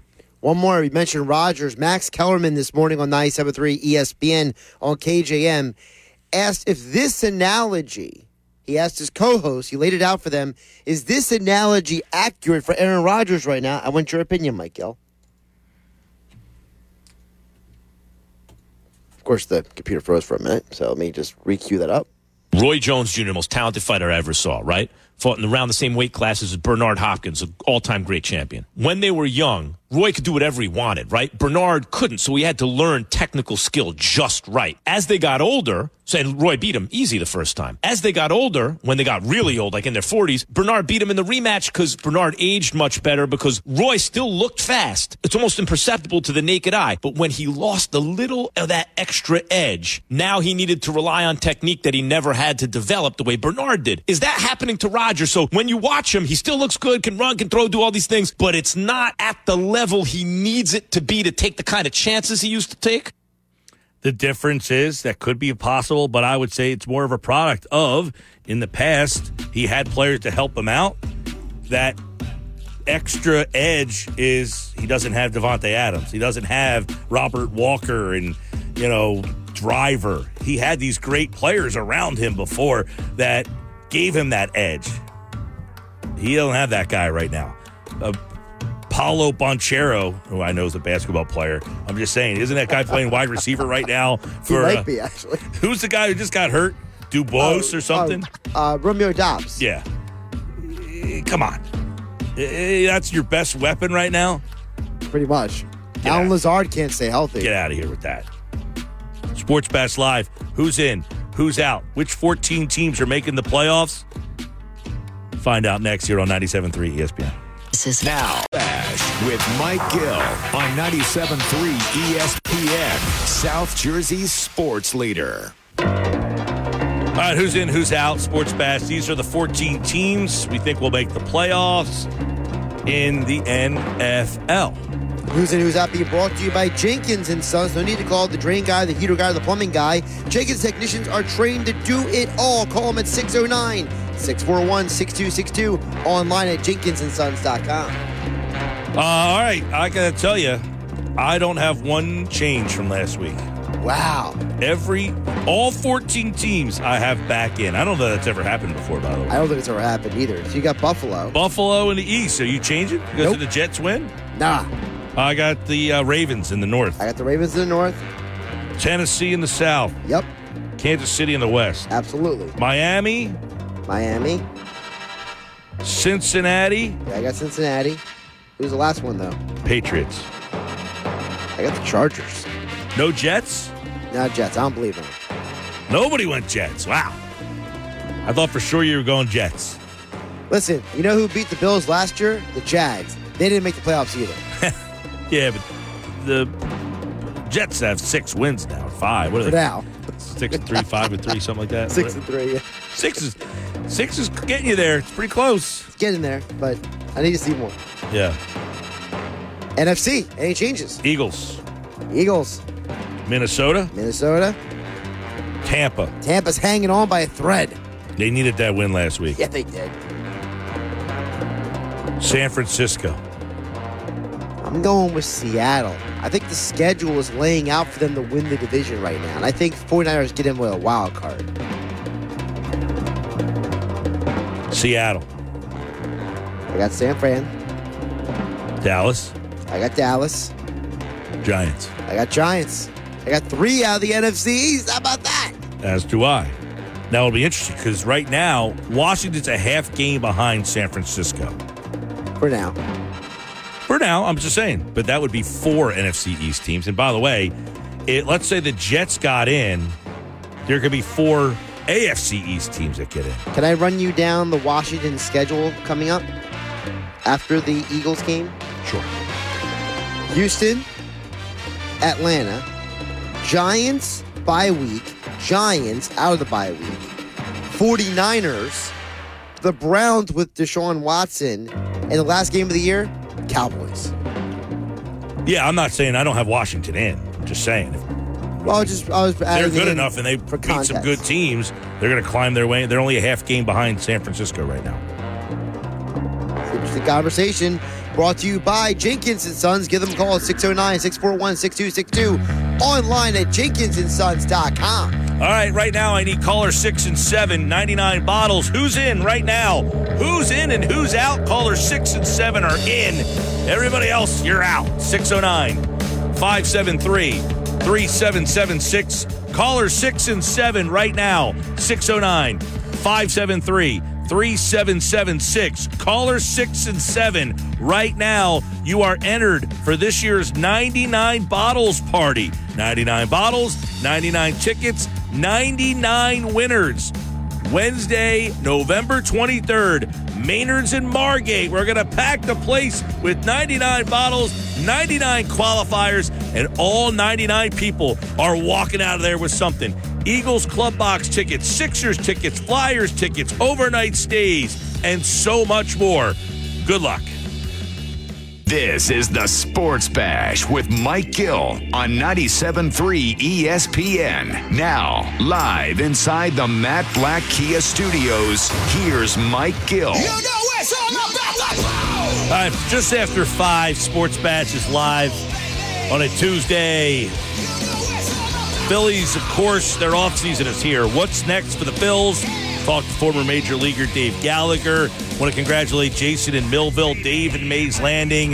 You have qualified for 99 bottles. We'll see you November 23rd at Maynard's in Margate. Every qualifier wins a pair of tickets, 99 bottles, 99 tickets, 99 winners. This year's 99 bottles party at Maynard's in Margate will qualify 2 more in the 5 o'clock hour and tonight on game night here on the Sports Bash. Dave Gallagher played 9 years in the majors and has watched this Phillies season. We've had him on throughout the playoffs and the World Series, and the Phillies, Dave, just kind of ran out of gas, it looked like there at the end. But that's a really good Astros team they played. Deeper, probably a little bit more pitching than the Phillies have. But let's start with the pitching decision that we saw on Saturday night and kind of get your perspective on that. He has managed that game like that many times, but should he have altered his decision-making Saturday night with Wheeler? Well, first of all, I definitely want to congratulate all Philly fans and the whole Philly organization. And now you got a couple days to step back away and probably appreciate how much fun you had watching. I know I did, watching that team and what they accomplished. I look back and I think that Rob Thompson made that decision in the 7th. And he may have just made it like so much. Can you imagine the hours of pre-planning every situation in your head, which he must have done? And he probably had it in his head as soon as Wheeler, the Astros, I'm sure, did the same thing. As soon as our starter gets in trouble, I'm going to the pen because we have a good bullpen, especially the back end for the Phillies, and they're all rested. I think in that situation, though, he brings in a lefty for the matchup, but Jordan hits lefties.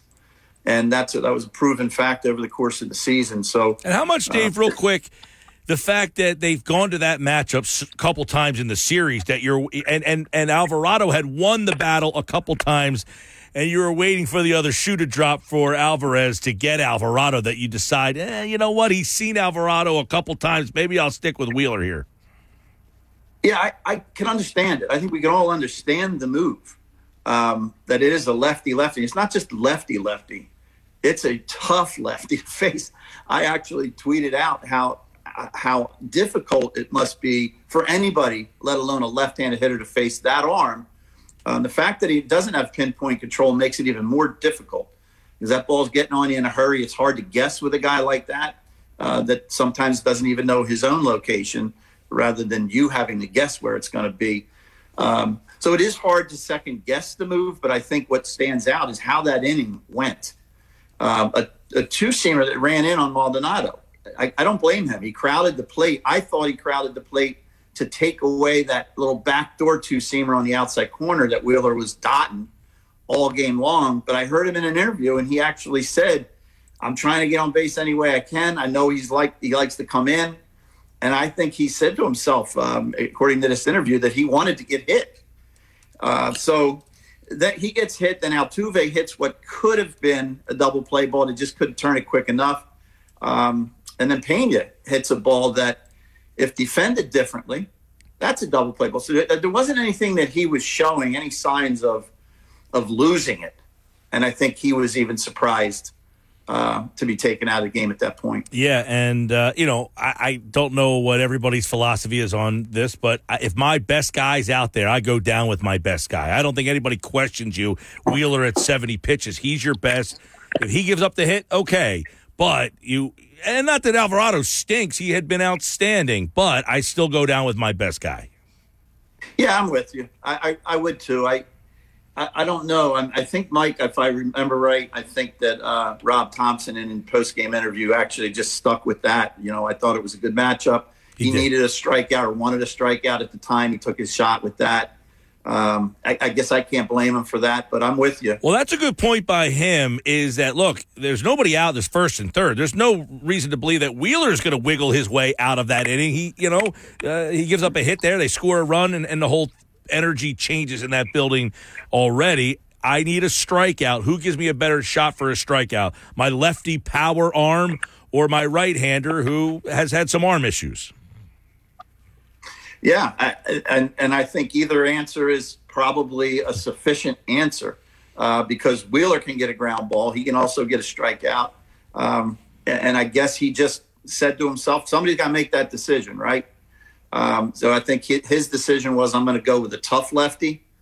off of a great lefty hitter that's had a fantastic year. And I just think that part of the equation that wasn't weighed heavily enough was that Alvarez, Yordan, stands in on lefties as good as anybody in the entire game. It's pretty amazing. Yeah, he hits lefties better, as you chronicled. Dave Gallagher, former major leaguer, 9 years, 95 with the Phillies. You watch these games, you know, you're watching hitters. You could pick up on some tendencies way better than most of us can. Why did the Phillies bats go historically cold? They got no hit. They left 12 runners on base, and they just could not get a hit in Game 6. They had the one home run from Schwarber, but they were, I think we said the other day, they hit 0.92 in the series, historically bad. Why did it all of a sudden go south for the offense? Well, look, I thought about that, and I think that's exactly what the entire staff and the general manager, that's the discussions I'm sure they've already had looking forward to next year is I think in a lot of ways that the postseason mirrored the regular season. They were very streaky during the regular season. That makes sense to me because of the way the lineup is constructed, that they can just go off with power numbers. But I think it's difficult for them to maintain success consistently when there's just a lot of strikeouts, a lot of games with double-figure strikeouts. Sometimes overall approach doesn't seem to make sense in situations from some of the guys. And I think when you get to the playoffs, you need a little bit different game than what you may have success in a 162-game season. If you think about it, Mike, how much the Philly fans and the Phillies, I'm sure, valued a couple of key at-bats from Segura. And they weren't home runs. They were just tough outs. Being able to put a ball in play, you hear that from the time both of us were kids. You hear that, put the ball in play, you have a chance. In the major leagues, sometimes putting the ball in play doesn't guarantee you a hit. But in a series like that, contact can be a difference. And they lacked that throughout the lineup. They had a couple of guys that were good at it. And I think that inconsistency that we saw during the season, where they'd be hot as a team and as individuals for a while and then go stone cold, they played similarly. I think it mirrored in the postseason. There's a bunch that's on the table here, but you get this. It's fair to say the Astros are a better, deeper team, but when you watch it, are the Phillies good enough to get back, or is this a lightning in the bottle type of roster? I mean, are these two teams close, or is Philadelphia a team that caught lightning in the bottle and that's why they're here? Or do you see this as a roster and a team that should be back in this spot next year? I think they do need some improvements. I think they would agree with that. The staff, they got. I'm sure, like you said, they're already at work, but they're not far away. And what I think that team had that everybody started to really enjoy was chemistry. That doesn't happen all the time, but I think they got more out of themselves just by kind of liking each other. I mean, if you have a good relationship with your teammates as a whole, you don't have to be the same personalities. They don't have to be your best friends. You don't have to hang with them after games. But if you kind of care enough about each other, you don't like to see a guy go down in a bad way. He makes an error, you want to pick him up. He strikes out in a big spot, you want to pick him up. They did that a lot. But I don't think they should go into next season standing pat, because in their own division, they have the Mets and the Braves. I'm sure they're both going to do things to improve their chances. But I do think there's some moves that they can make that would help, get them back quickly next year. Because this opportunity, they may not see it for another 5 years. That's the way the game is. Well, that's why I say, is this a lightning in the bottle type of roster, or do they have the makings of a team? Because the next question becomes, what do they need to improve? You watch this whole series, and now you start to see, all right, you had some flaws. How does this team improve? What's your first order of business if you're Dave Dombrowski? I think their wish list has to be I just noticed that Brandon Nimmo was on as a free agent, was listed, and I thought, what a great addition he would be to the Phillies, to anybody, but to the Phillies for sure, because he might stabilize a true leadoff type hitter. And, a guy that's spunky, he's got a lot of energy, he can play a real good center field. He'll steal bases for you. He's actually added some pop to his game. but his at-bats are tough. What a great leadoff guy. I do think they have to rectify first base, and, whether that's maybe a Rizzo, because Rizzo, he's got home run power for sure, but he can pick it at first base. And sometimes that goes like untalked about or unnoticed, is how important it is to the entire infield to have a strong defensive first baseman, to know that you don't have to be perfect throwing the ball across the diamond. And that guy's going to, he's going to save your rear end, and he's going to pick balls. That's Rizzo. He's a plus defender. He'll supply power. It's another left-handed bat that I can't even imagine if you add that bat to the lineup with Schwarber, with Harper, and you're breaking it up with Real Muto. I think Bohm has come a long way, and I think he's only going to get better offensively. So he would go on that wish list. I know he can't get everybody because you're spending too much money, but maybe even a Bogarts. Correa, I don't know, but I think Bogarts would be a great fit. Stott, I think, did a good job, but if we're going to be honest, I feel like maybe unfair because I haven't seen him live, but I've watched a lot of games televised. I feel like he might lack the arm strength for certain plays at short. He certainly brings his game every day, and he improved as a hitter. So he's a major leaguer for sure, but maybe second base is a better spot for him if you land somebody. Can't get all of these guys, but if they got one or two of them, that could be a huge difference. Yeah, and a lot of people looking at Trey Turner, different shortstops, and moving Stott there. Obviously, that would force them to spend a lot of money. And we always say we don't know how they're going to spend their money, but they moved Segura, or they elected to decline Segura. Was he a guy that you would bring back, or is that a smart move to start this thing off? I mean, I think I hate to speak for them when I don't know their finances and what they're thinking of spending in what direction. I would welcome Segura back since he to me adds to a true lineup. Maybe I'm just too old school. Maybe the game has passed me by, but I think it's starting to work its way back to constructing a real baseball lineup. Guys that can because directional hitting isn't just for a shift. Directional hitting, if you can't hit a ball to the opposite field, you don't know how to do it, you can't stay back. You cannot stay back. So you can't cover all pitches when you fall behind an account. You can't, a sentence doesn't get it done. I'm going to stay back. That doesn't get it done. You actually have to physically do things different to hit a ball the other way. Segura can. Nimmo, if you brought him in, now you have a couple of guys. You can get away gladly with a guy like Schwarber, who is just power from his first swing to his last. You just can't get away with 4 or 5 of them, in my opinion. Yeah. So that would lead us to a guy like Hoskins. He seems to be the polarizing guy. I said that he's the first guy that they should have some sort of discussions about. Is he the guy that fits for us? Is he the right guy for us? Could he get us something back in return? I think he's almost the top priority, Dave, because of his contract. He's a movable contract. He also hit 30 home runs. How do you replace that? But can you win with that defense at first base? You just talked about the importance of a solid first baseman. So I think he's a very polarizing decision. But is that a guy that the organization really needs to have some tough conversations about? I think the organization likes him. I think the fan base is back and forth. They like him as a person. They've had him. He's had big hits. So I think they would actually, maybe this could work 2 ways where he is helped if he's moved.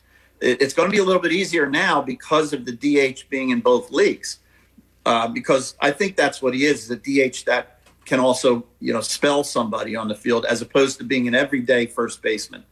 I think that the defense, I hate to beat up another guy that played the game because I do know how hard it is. I never forget.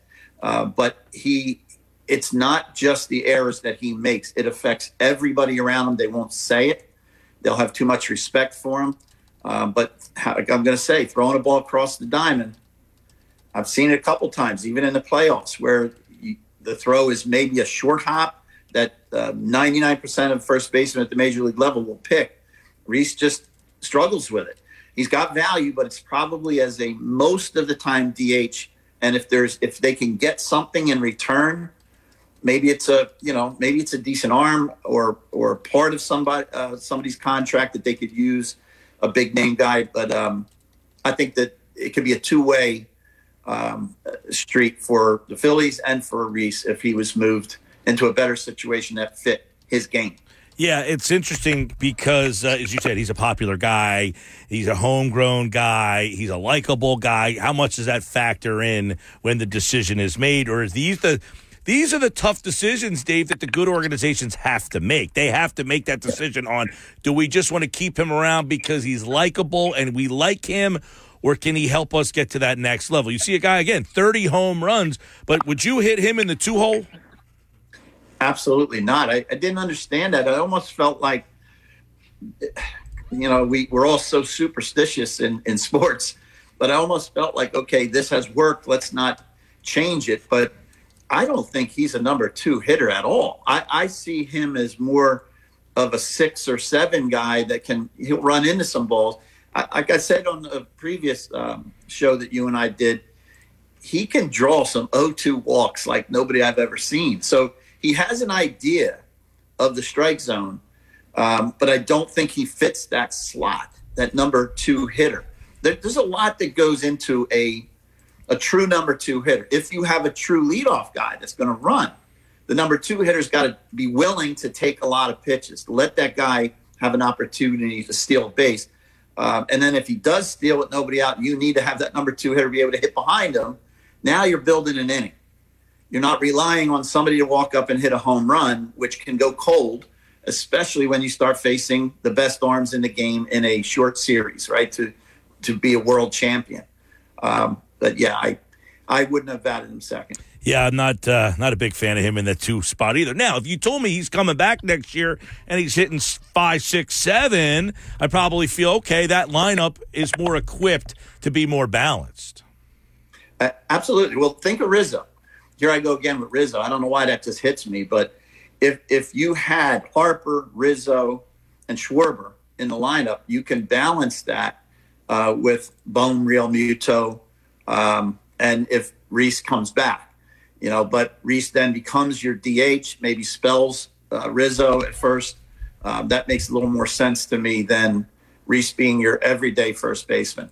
And then if you get to the playoffs, Rizzo is your everyday regardless first baseman, because hopefully he's hit like he always has, and he's providing pop, but he also is a plus defender. It's such an important position. Yep. Mike, do you remember years ago, but A-Rod had some trouble on his defense at third base. His throws, just for whatever reason, like he got the yips, and he was throwing them, and he had just signed with the Yankees for a huge contract. The next year, the Yankees signed Doug Mankiewicz, first baseman who was a plus defender that didn't hit much. That was all about A-Rod. Twins, yep. That was just giving A-Rod, and it worked because A-Rod's throws continued to be offline, short hop, long hop, and Mankiewicz was picking it. Before you know it, A-Rod got back to normal. So it's just such an important thing. I think if let me ask you this defender, then, Dave. Is Hoskins fixable at first? Or I look at him as a guy just horrible footwork, bad hands. Yeah, everybody can improve. Like I saw that in Alec Bohm. I feel like he improved fantastic. So we don't get to see all the behind-the-scenes work that is well worth it for an organization. My guess is the same exact thing was happening with Rhys, that he was getting that work. That saying you can't get blood out of a stone. Sometimes all of the extra fungos and ground balls in your lifetime, isn't going to be enough. So you let me work with Rhys Hoskins. You let me work with Rhys Hoskins, Dave Geller. I bet you I can help him out. You got some drills? Oh man, you ask my infielders, man. I'm the fungo master, but I got a lot of cool drills. I look at his footwork and just say, he overstrides at first base. He strides too early. And because he strides too early, he can't pick because he can't move his feet. His footwork is so bad around the base. And I'm just like, oh, my God. I don't know how much longer you can play. And, look, it's one thing if you have a good team defensively around him. but he's the weakest of a weak defensive team, and that really accentuates his inabilities. Yeah, and so if I'm a Philly fan, I'm a baseball fan right now. And when you play for 7 teams, your favorite team is the team you're on. and then when I ended my career, I just kind of like baseball still, obviously. So when I'm watching a game, I seem to pull for the team that's behind. I always just want a good game. So I'm not really linked into any one particular team. But if I was a Philly fan or part of the Philly organization, the carrot was dangled in front of me. I don't want to go backwards. I want to look at, okay, what can we do to improve? What do we have in our budget? What is ownership willing to do? How can the GM work with the staff and get the pieces we need? Defense, definitely a pretty good priority. That's why I think my mind and my eyes went to Brandon Nimmo, if you can pry him, and Rizzo. Now you got a center fielder that gives you that leadoff hitter that isn't a big swing and miss guy. His at-bats are tough, and he grinds out those at-bats, sees a lot of pitches. Think about if you're in the dugout and the leadoff hitter sees 6 or 7 pitches in the first at-bat. You get to see everything that pitcher has. Does he have movement on his fastball? What's his velocity tonight? What does he have trust in? Is he trust in his slider or curveball? That's a lot of information. And over the course of a year and then into the playoffs, it's extremely valuable, and it's another part of the game that most people don't even think about. Well, I thought the point you brought up the other day was an excellent point about why playoff at-bats are much different, because you go through 162 really having at-bats for yourself and your contract and your monetary future, as opposed to trying to hit behind a guy, lay a bunt down, or do something for the team, and then to flip the switch and have to do that, it's not easy. It's not, and I think that's exactly what happens is, guys, for the most part, not many guys know how to bunt because it isn't really a big part of the game anymore. To be fair, though, Dave, these managers don't want them to bunt, though, right? Oh, I know that. So that's where the game has gone. Right? The game has gone to what is rewarded is power. And even stolen bases, it doesn't happen nearly as much as it used to because statistics show that you probably have a better shot at just swing, if he strikes out, the next guy take a shot. If he strikes out, the next guy takes a shot. And then every once in a while, we'll run into one. And I guess it can be proven over the course of a year that you may win enough games to get into the playoffs. If that's your goal, to get into the playoffs, that's not the goal I would have. The goal I would have was let's be better than that. Let's have a lot more tools in our toolbox so that when we get to the playoffs, we have more ways to win offensively. Everybody's got their own value to a team. I don't know if I'd play in the major leagues today, Mike. I don't know. Because what I brought, I think I've said this before, a lot of guys was great at nothing. Dave, it's funny you say that because I have brought up many times, does Wally Joyner and Mark Grace, do they have value in today's game? They hit for a high average, but they don't hit a lot of home runs. And, those are guys who just got on base at, maybe because they're on base percentages. I don't know, maybe. Yeah, I played with Wally in California, and he was a really good defender. He did hit for average and power. One of the strangest looking, beautiful swings I've ever seen. It just looked like there was no effort. And I'm up there grinding it out, trying to get everything on the screws just to reach the top of the outfield wall. He's just beautiful swing, smooth, and a ball jump off his bat. And Mark Grace and myself were rookies at the same time. I think he might have been Rookie of the Year the same year in the National League. He was a great player, too. But, yeah, the players are valued so different today. Tony Gwynn, would Tony Gwynn have value at the same value? When we look at Tony Gwynn today the same way that he was looked at? He better be. I mean, if he's not, I don't even want any involvement in the game. I really wouldn't. Right. If it got that bad that guys like Tony Gwynn had no value, Wade Boggs. I think I'd just follow lacrosse or something. I don't know. Right, Wade Boggs, Dave, is maybe one of the best hitters we all ever saw, but not a guy who jumped a lot of home runs, not a great athlete, right. Just a guy who went up there and raked. And Wade Boggs was below average defender at third base when he broke in. but I watched him, man. He had some kind of crazy routine. I think we all do. I'll probably get the number wrong, but it was, I think, 150 ground balls before every game. But he would do it. It isn't just like this legend. It's what really happened. He'd be out there early. He had a coach who'd come out and hit him ground balls. And you talked about footwork and hands.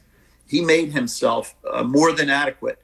And in my mind, I think Bernie Williams and Wade Boggs were the most disciplined hitters that I ever witnessed for every single pitch of every at-bat, right? They never, excuse this language, but they never pissed away an at-bat. They could be 4 for 4, and if they came up a fifth time, they're grinding. Every single pitch focus, through slumps, through hot streaks. I admired that. I tried it. It's just hard to sustain. Yeah, it's like playing golf for 18 holes. You hit 2 or 3 good ones, but mentally trying to hit 18 good ones, it's just not happening. And then try to do that over 162. Right. Yeah. Dave, tell everybody what you're doing now. Played 9 years in the majors, as you mentioned, with a bunch of different teams, 7 different teams, but you're still involved in the game. I am. The game took a lot out of me. It really did. And I'm so thankful for the game, what it did. It helped me provide for my family, start to finish, through all the minor league years I played, and then fortunate enough to get 9 in the big leagues. It was a grind. And my last spring training in 1996, when I flew home, it was one giant exhale. I felt like I was holding my breath my entire career, because I was fighting to make rosters, fighting to stay, fighting to be in the starting lineup and then to stay. Now I feel like I'm too young to be retired, but I do a lot of relaxing on the beach in Cape May. I love it here. I'm looking out at the sunset right now. It's gorgeous here yet again. But I'm a senior advisor for Center Court Sports. Their sports development, of course, I'm in the baseball end of it. They have 7 different facilities, baseballs in 4 of them. And what a great position for me. I can mentor, just like we're doing. I have these conversations, and I give my opinion on the baseball side of it, the curriculum. But also, young kids today, the amateur side can be very ugly at times. People get led by the nose in directions that probably are improper. Somebody's got to tell the truth about a kid, because as a parent, I mean, that's what I would want. Please, if this is what you do, tell me the truth about my son. Don't make me chase something. And if he has the talent and the passion, yeah, I want to do this. And so does he. But if he doesn't, I need somebody to tell me, So that's kind of what I'm doing now, heavy involvement in that. Well, Dave, we appreciate you jumping on throughout these playoffs and the World Series. It's been a great conversation piece, and a lot of people are hearing a lot of great things. And if anybody wants to find more about what Dave's doing and how you can connect with him with Center Court Baseball, he's at Dave Gallagher 22 on Twitter. You can go to centercourtacademy.com and just check out what he's doing. And it's been great. By the way, I was in Cape May this weekend. No better place than Cape May. Where'd you go? Or you don't want to stay? I was all over the place. I was out and about, bouncing around. I was here, there, everywhere, man. Did you make it to Naughty Spirits? I did not make it to Naughty Spirits. Have you ever been there? I never even heard of Naughty Spirits. No, that's this hat right here. I like it. No, I'll have to check that out. Remember the name. You'll like it. I certainly will check it out. I love going down there. I met up with some family, and we bounced around all over the place. And unfortunately, I was there when the Phillies lost, so now I got bad mojo down there. The weather was unseasonably it was awesome. warm, but I appreciate you having me on, Mike. Dave, it was a lot of fun, man. I love talking baseball with you. Appreciate it.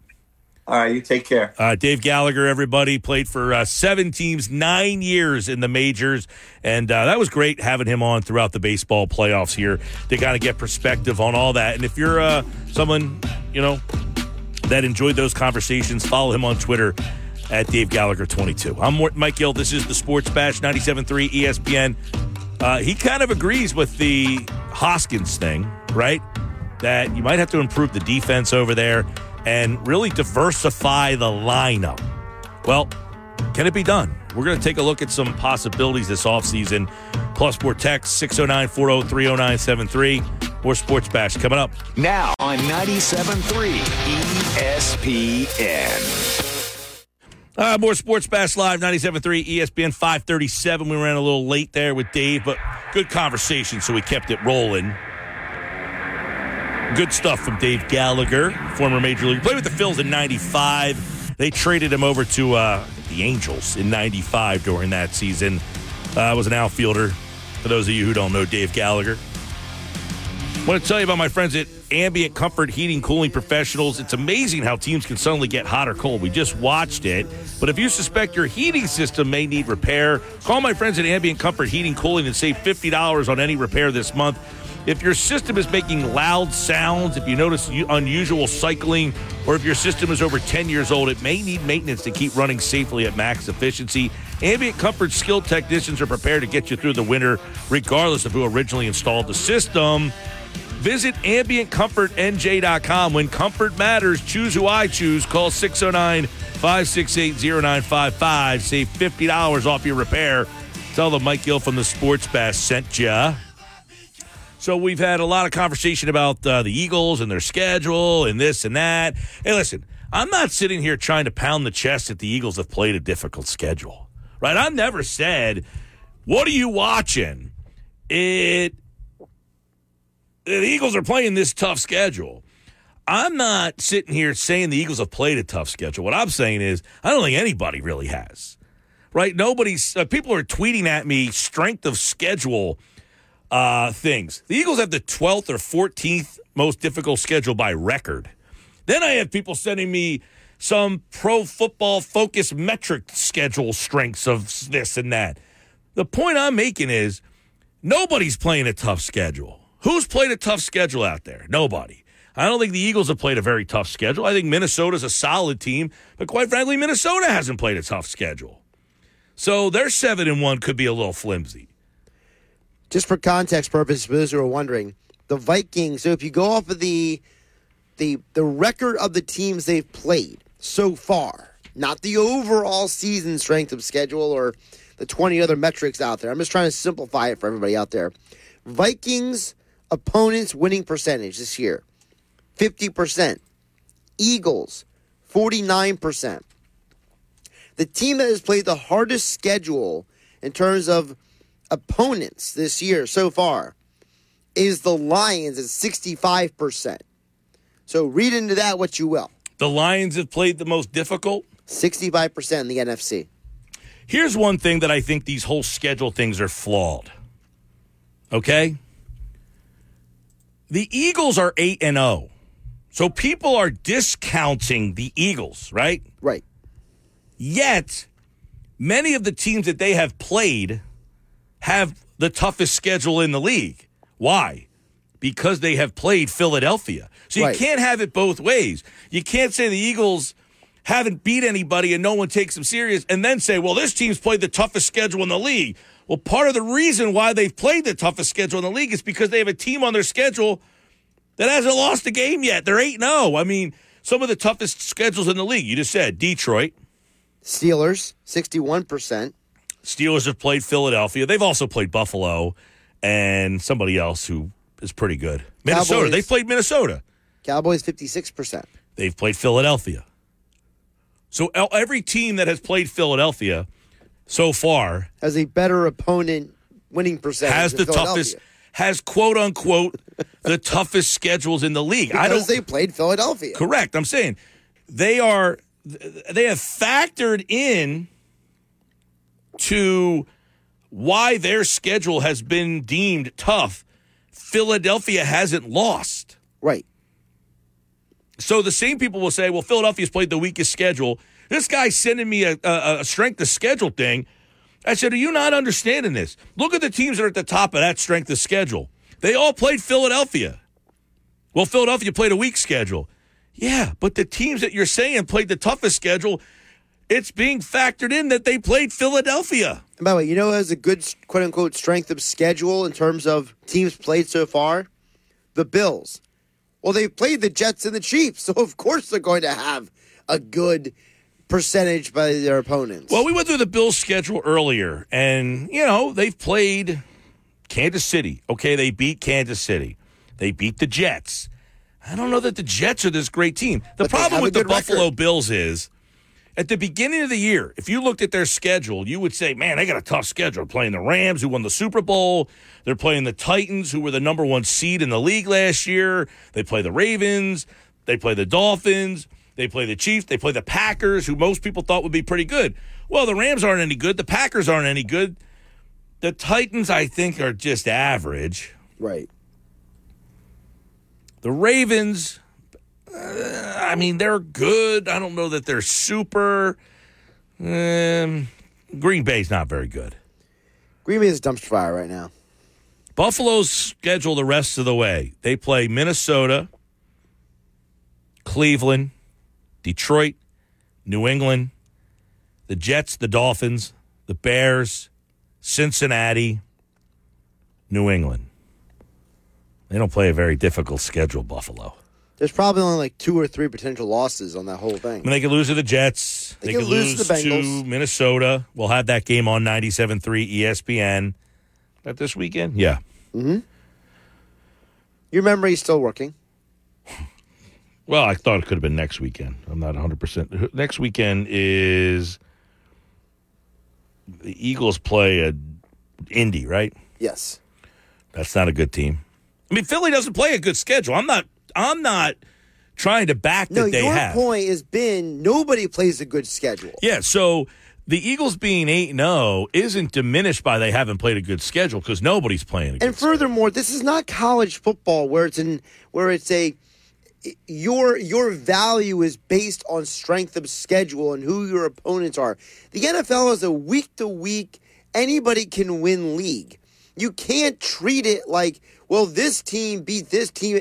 No, because there's so many variables that go into it, from injuries to guys coming off bye weeks to, guys coming back from injury. Like, there's so many. Well, I think the injury thing is a big one because San Francisco, to me, is a solid team. Right. Their 4-4 record is not indicative of how good they are. I think of all the teams in the league, your record is what you says it is.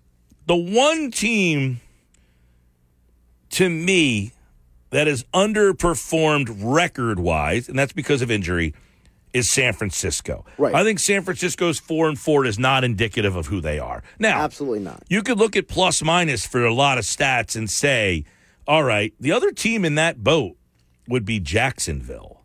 Jacksonville's a plus 21, yet they're only 3-6. Another team is Cincinnati. Their 5-4 records suggest they should be better than they are. Correct. The other team is New England. They're plus 37. Miami is a minus 11. So Miami's record, some people would say, they've actually given up more points than they scored. Miami's defense is not very good. That's why they traded for Bradley Chubb. 224 points they've given up. They've only scored 213. And this is a team that has a really good offense. Now, they lost Tua for a couple of weeks there, but Miami's a minus 11. Cincinnati at plus 43. That's a team that you may say, all right, they're probably better than their record indicates. Now, Philadelphia, they're a plus 90. So they are not only winning, they are winning handily. Right. The only other team that is close to them and is actually better than them in plus-minus is Buffalo. Buffalo's a plus 102. No one else is even close. The next closest team to Philadelphia at 90, Buffalo's ahead of them. Okay. But the next closest team, Philadelphia is at 90. The next closest team is Kansas City at 54. 54. That's a huge drop. That is a massive drop-off. The next team after that, by the way, is Dallas at 50. So if you're going by plus-minus, Buffalo would be 1, Philadelphia 2, Kansas City 3, Dallas would be 4, Cincinnati would actually be the 5th best team in the league by that measurement. But isn't part of our conversation we're having is that, well, we can find different measurements to measure different things, so then how much of these stats really match the eye test? Listen, the eye test is what it comes down to the most. And what comes down to on that given day. who plays best on the day you play. I don't care if the Eagles have the easiest schedule in the league. Don't care. Frivolous, in my opinion. To me, the eye test says they have played teams that are on par with most of the teams in this league. Right. Jacksonville has a plus, which means what? They're well coached. They're just not finishing games. Correct. Detroit's a team that scores a lot. They just don't play defense. Yep. We've seen Detroit fight with a lot of teams. Miami last week, Philadelphia. They only gave up 9 points last week against Green Bay, although Green Bay stinks. The difference is Philadelphia is winning these games handily. Right. It's a crime to pay more than a dime, just one dime down. Springfield, Mitsubishi, Atlantic City, every vehicle, only one dime down. Online, SpringfieldMitsubishi.com. More Sports Bash. Closing out the show next. Now, back with Mike Gill on 97.3 ESPN, South Jersey's sports leader. 5:53, get ready to get out of here. Josh has game night up next. Kevin Durso going to talk a little Flyers. Flyers back tonight, taking on the Blues. It's a bad Blues team right now. It's a bad Blues team, but it's a good Flyers team, despite the fact that no Couturier, no JVR, and no about half the team. No Carter Hart tonight. He's out with an illness. Non-COVID illness. Got to specify that in today's world.